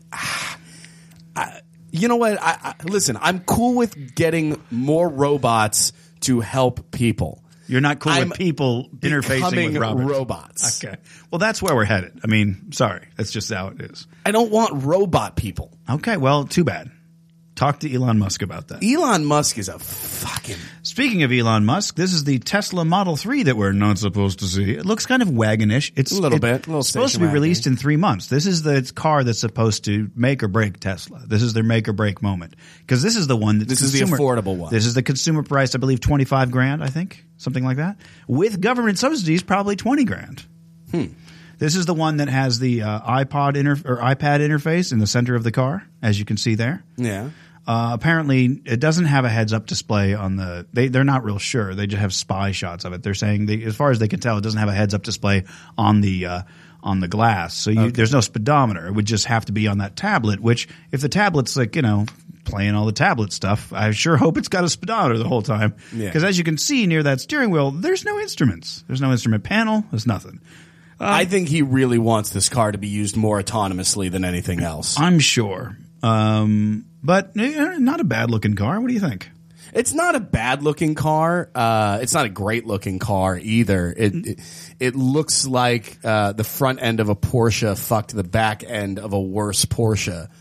Well, it looks more like a Civic in the back end. On this last picture, it feels very Civic-y, but I don't disagree with the Porsche front end. I would go maybe like late 2000s. What I've never really Infinity kind of back end. What I've never really understood about car makers, and I mean, I kind of get it, but it annoys me, is it's like it doesn't cost more to make this car look super fucking sexy. You know what I'm saying? No, it doesn't. It doesn't cost more. Like the body of a Lamborghini Aventador does not appreciably cost more other than materials for like carbon fiber. But let's suppose all materials being equal, how much more does an Aventador body frame cost than a fucking Honda Civic?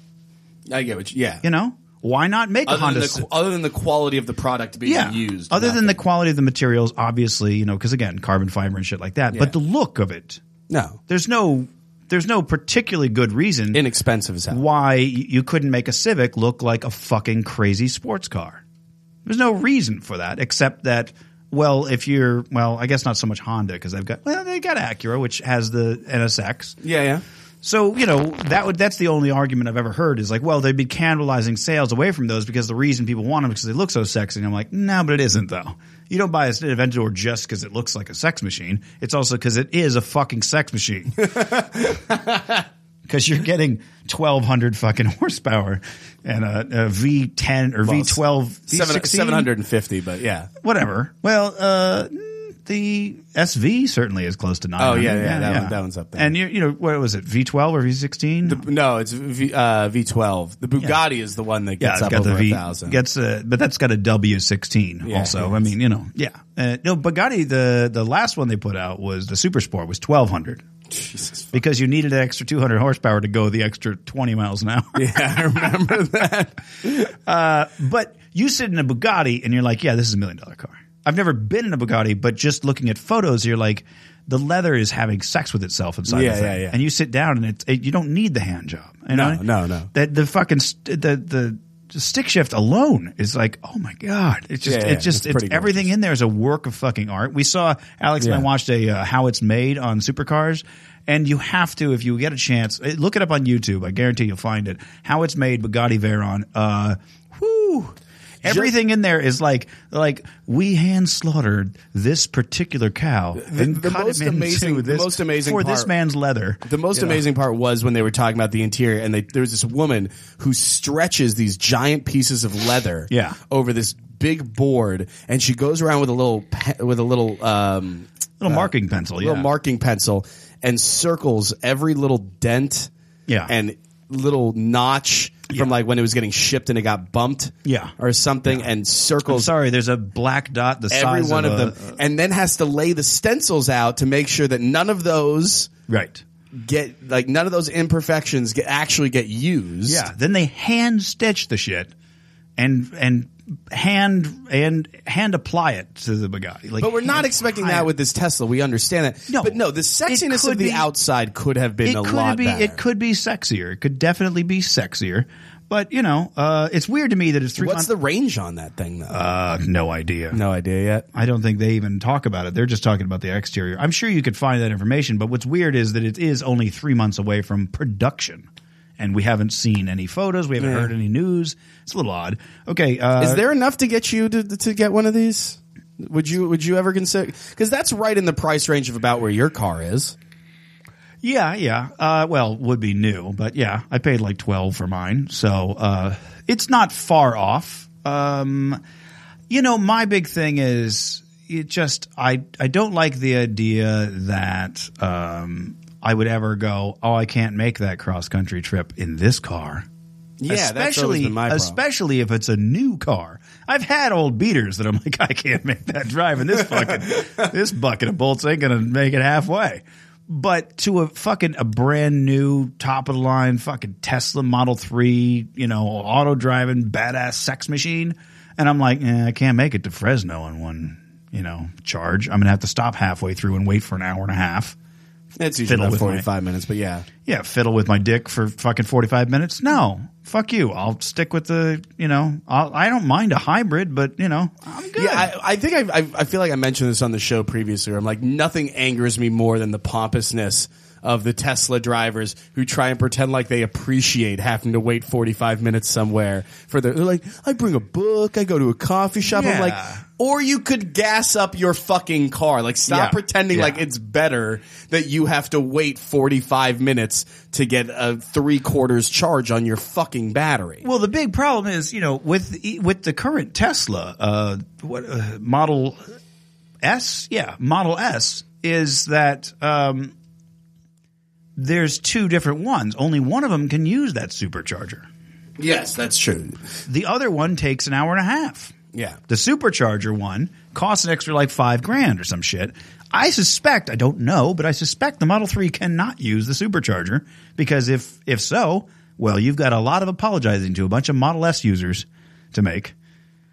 I don't see how they can make it not, because that's their big thing is they want to make it so that people having Teslas could drive cross country. That's why they keep on building more supercharging stations. That's true. They want that. So I don't think so. It's hard to. I mean, I'm just saying. You're going to have to unlock it for the Model S guys. Tough cookies, I think, is what you tell them. Titties. Tough cookies. Cadillac is doing an autopilot competitor. Will be out next year. This article about it is really less about a Cadillac's plan moving forward and more about the morality, if you will, of it, because as I've argued before, Tesla should not call theirs autopilot. Yeah, I agree. Cadillac has an even dumber name for it. What is it? Hands-free mode. Shut up. Stop it. Driver assist. Yes. Driver assist. Driver assist. God But damn yes, it. they literally are calling it hands-free mode. Yeah, we call this jerk off and don't pay attention while you're driving mode. Yes, so that's exciting. Another startup called Voyage. Udacity they split off a second company from Udacity called Voyage that's going to have self-driving taxis, quote unquote, soon. Again, apparently in the next 2 years, so that's exciting. That's coming soonish. And Ford and Mercedes are planning to bring to market between 2020 and 2021 their own self-driving vehicle. So it really is it's your prediction. My prediction is it's not as I said that it would be announced. I didn't say it'd be coming out, but I said that we would have the first marketed to be autonomous car. Yeah, and I said we'd have to start talking about it at least 2-3 years out before we can actually do it. Yeah. This is the most exciting. We'll end on this. eVolo's electric air taxi starts picking up passengers next year. Yeah, I like that. What's weird is on the one hand they say that it could be a pilot-free or remote-flown taxi for two, and again it's launching next year in Germany. God damn it. Fucking Germans. I'm telling you.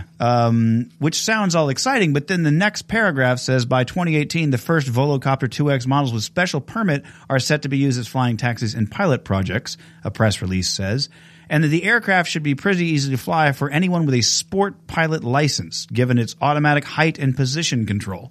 So again, it's not quite autonomous right off the bat. It's just super fucking easy to use. Yeah, but it's setting it up to be to be autonomous shortly thereafter. The government was working on this when I was in high school. It was a system. I think it was called the Rascal system, but it was a Rascal scooters. It was a touch screen operation for helicopters. Uh-huh. That the idea would just be that you're like, okay, take off, hover at this amount, travel to here, and it would do everything for you after that point. Mm-hmm. So I know this technology has been being worked on for a while. Uh-huh. But I've never seen any real-world application of it, which makes me nervous that the first real-world application is going to be like, hey, people come on in and use it. Regular-ass people, not trained military people. Yeah, well, I don't know. If they're saying special pilot, license or sport pilot license, I don't know what the hell that is. But I suspect that means not nearly as many. That means 100 hours. Or 65 hours, excuse me. All right. Well, that's what I was going to say. It probably means a whole lot less actual flying hours than something else. But so you're waiting till it's autonomous.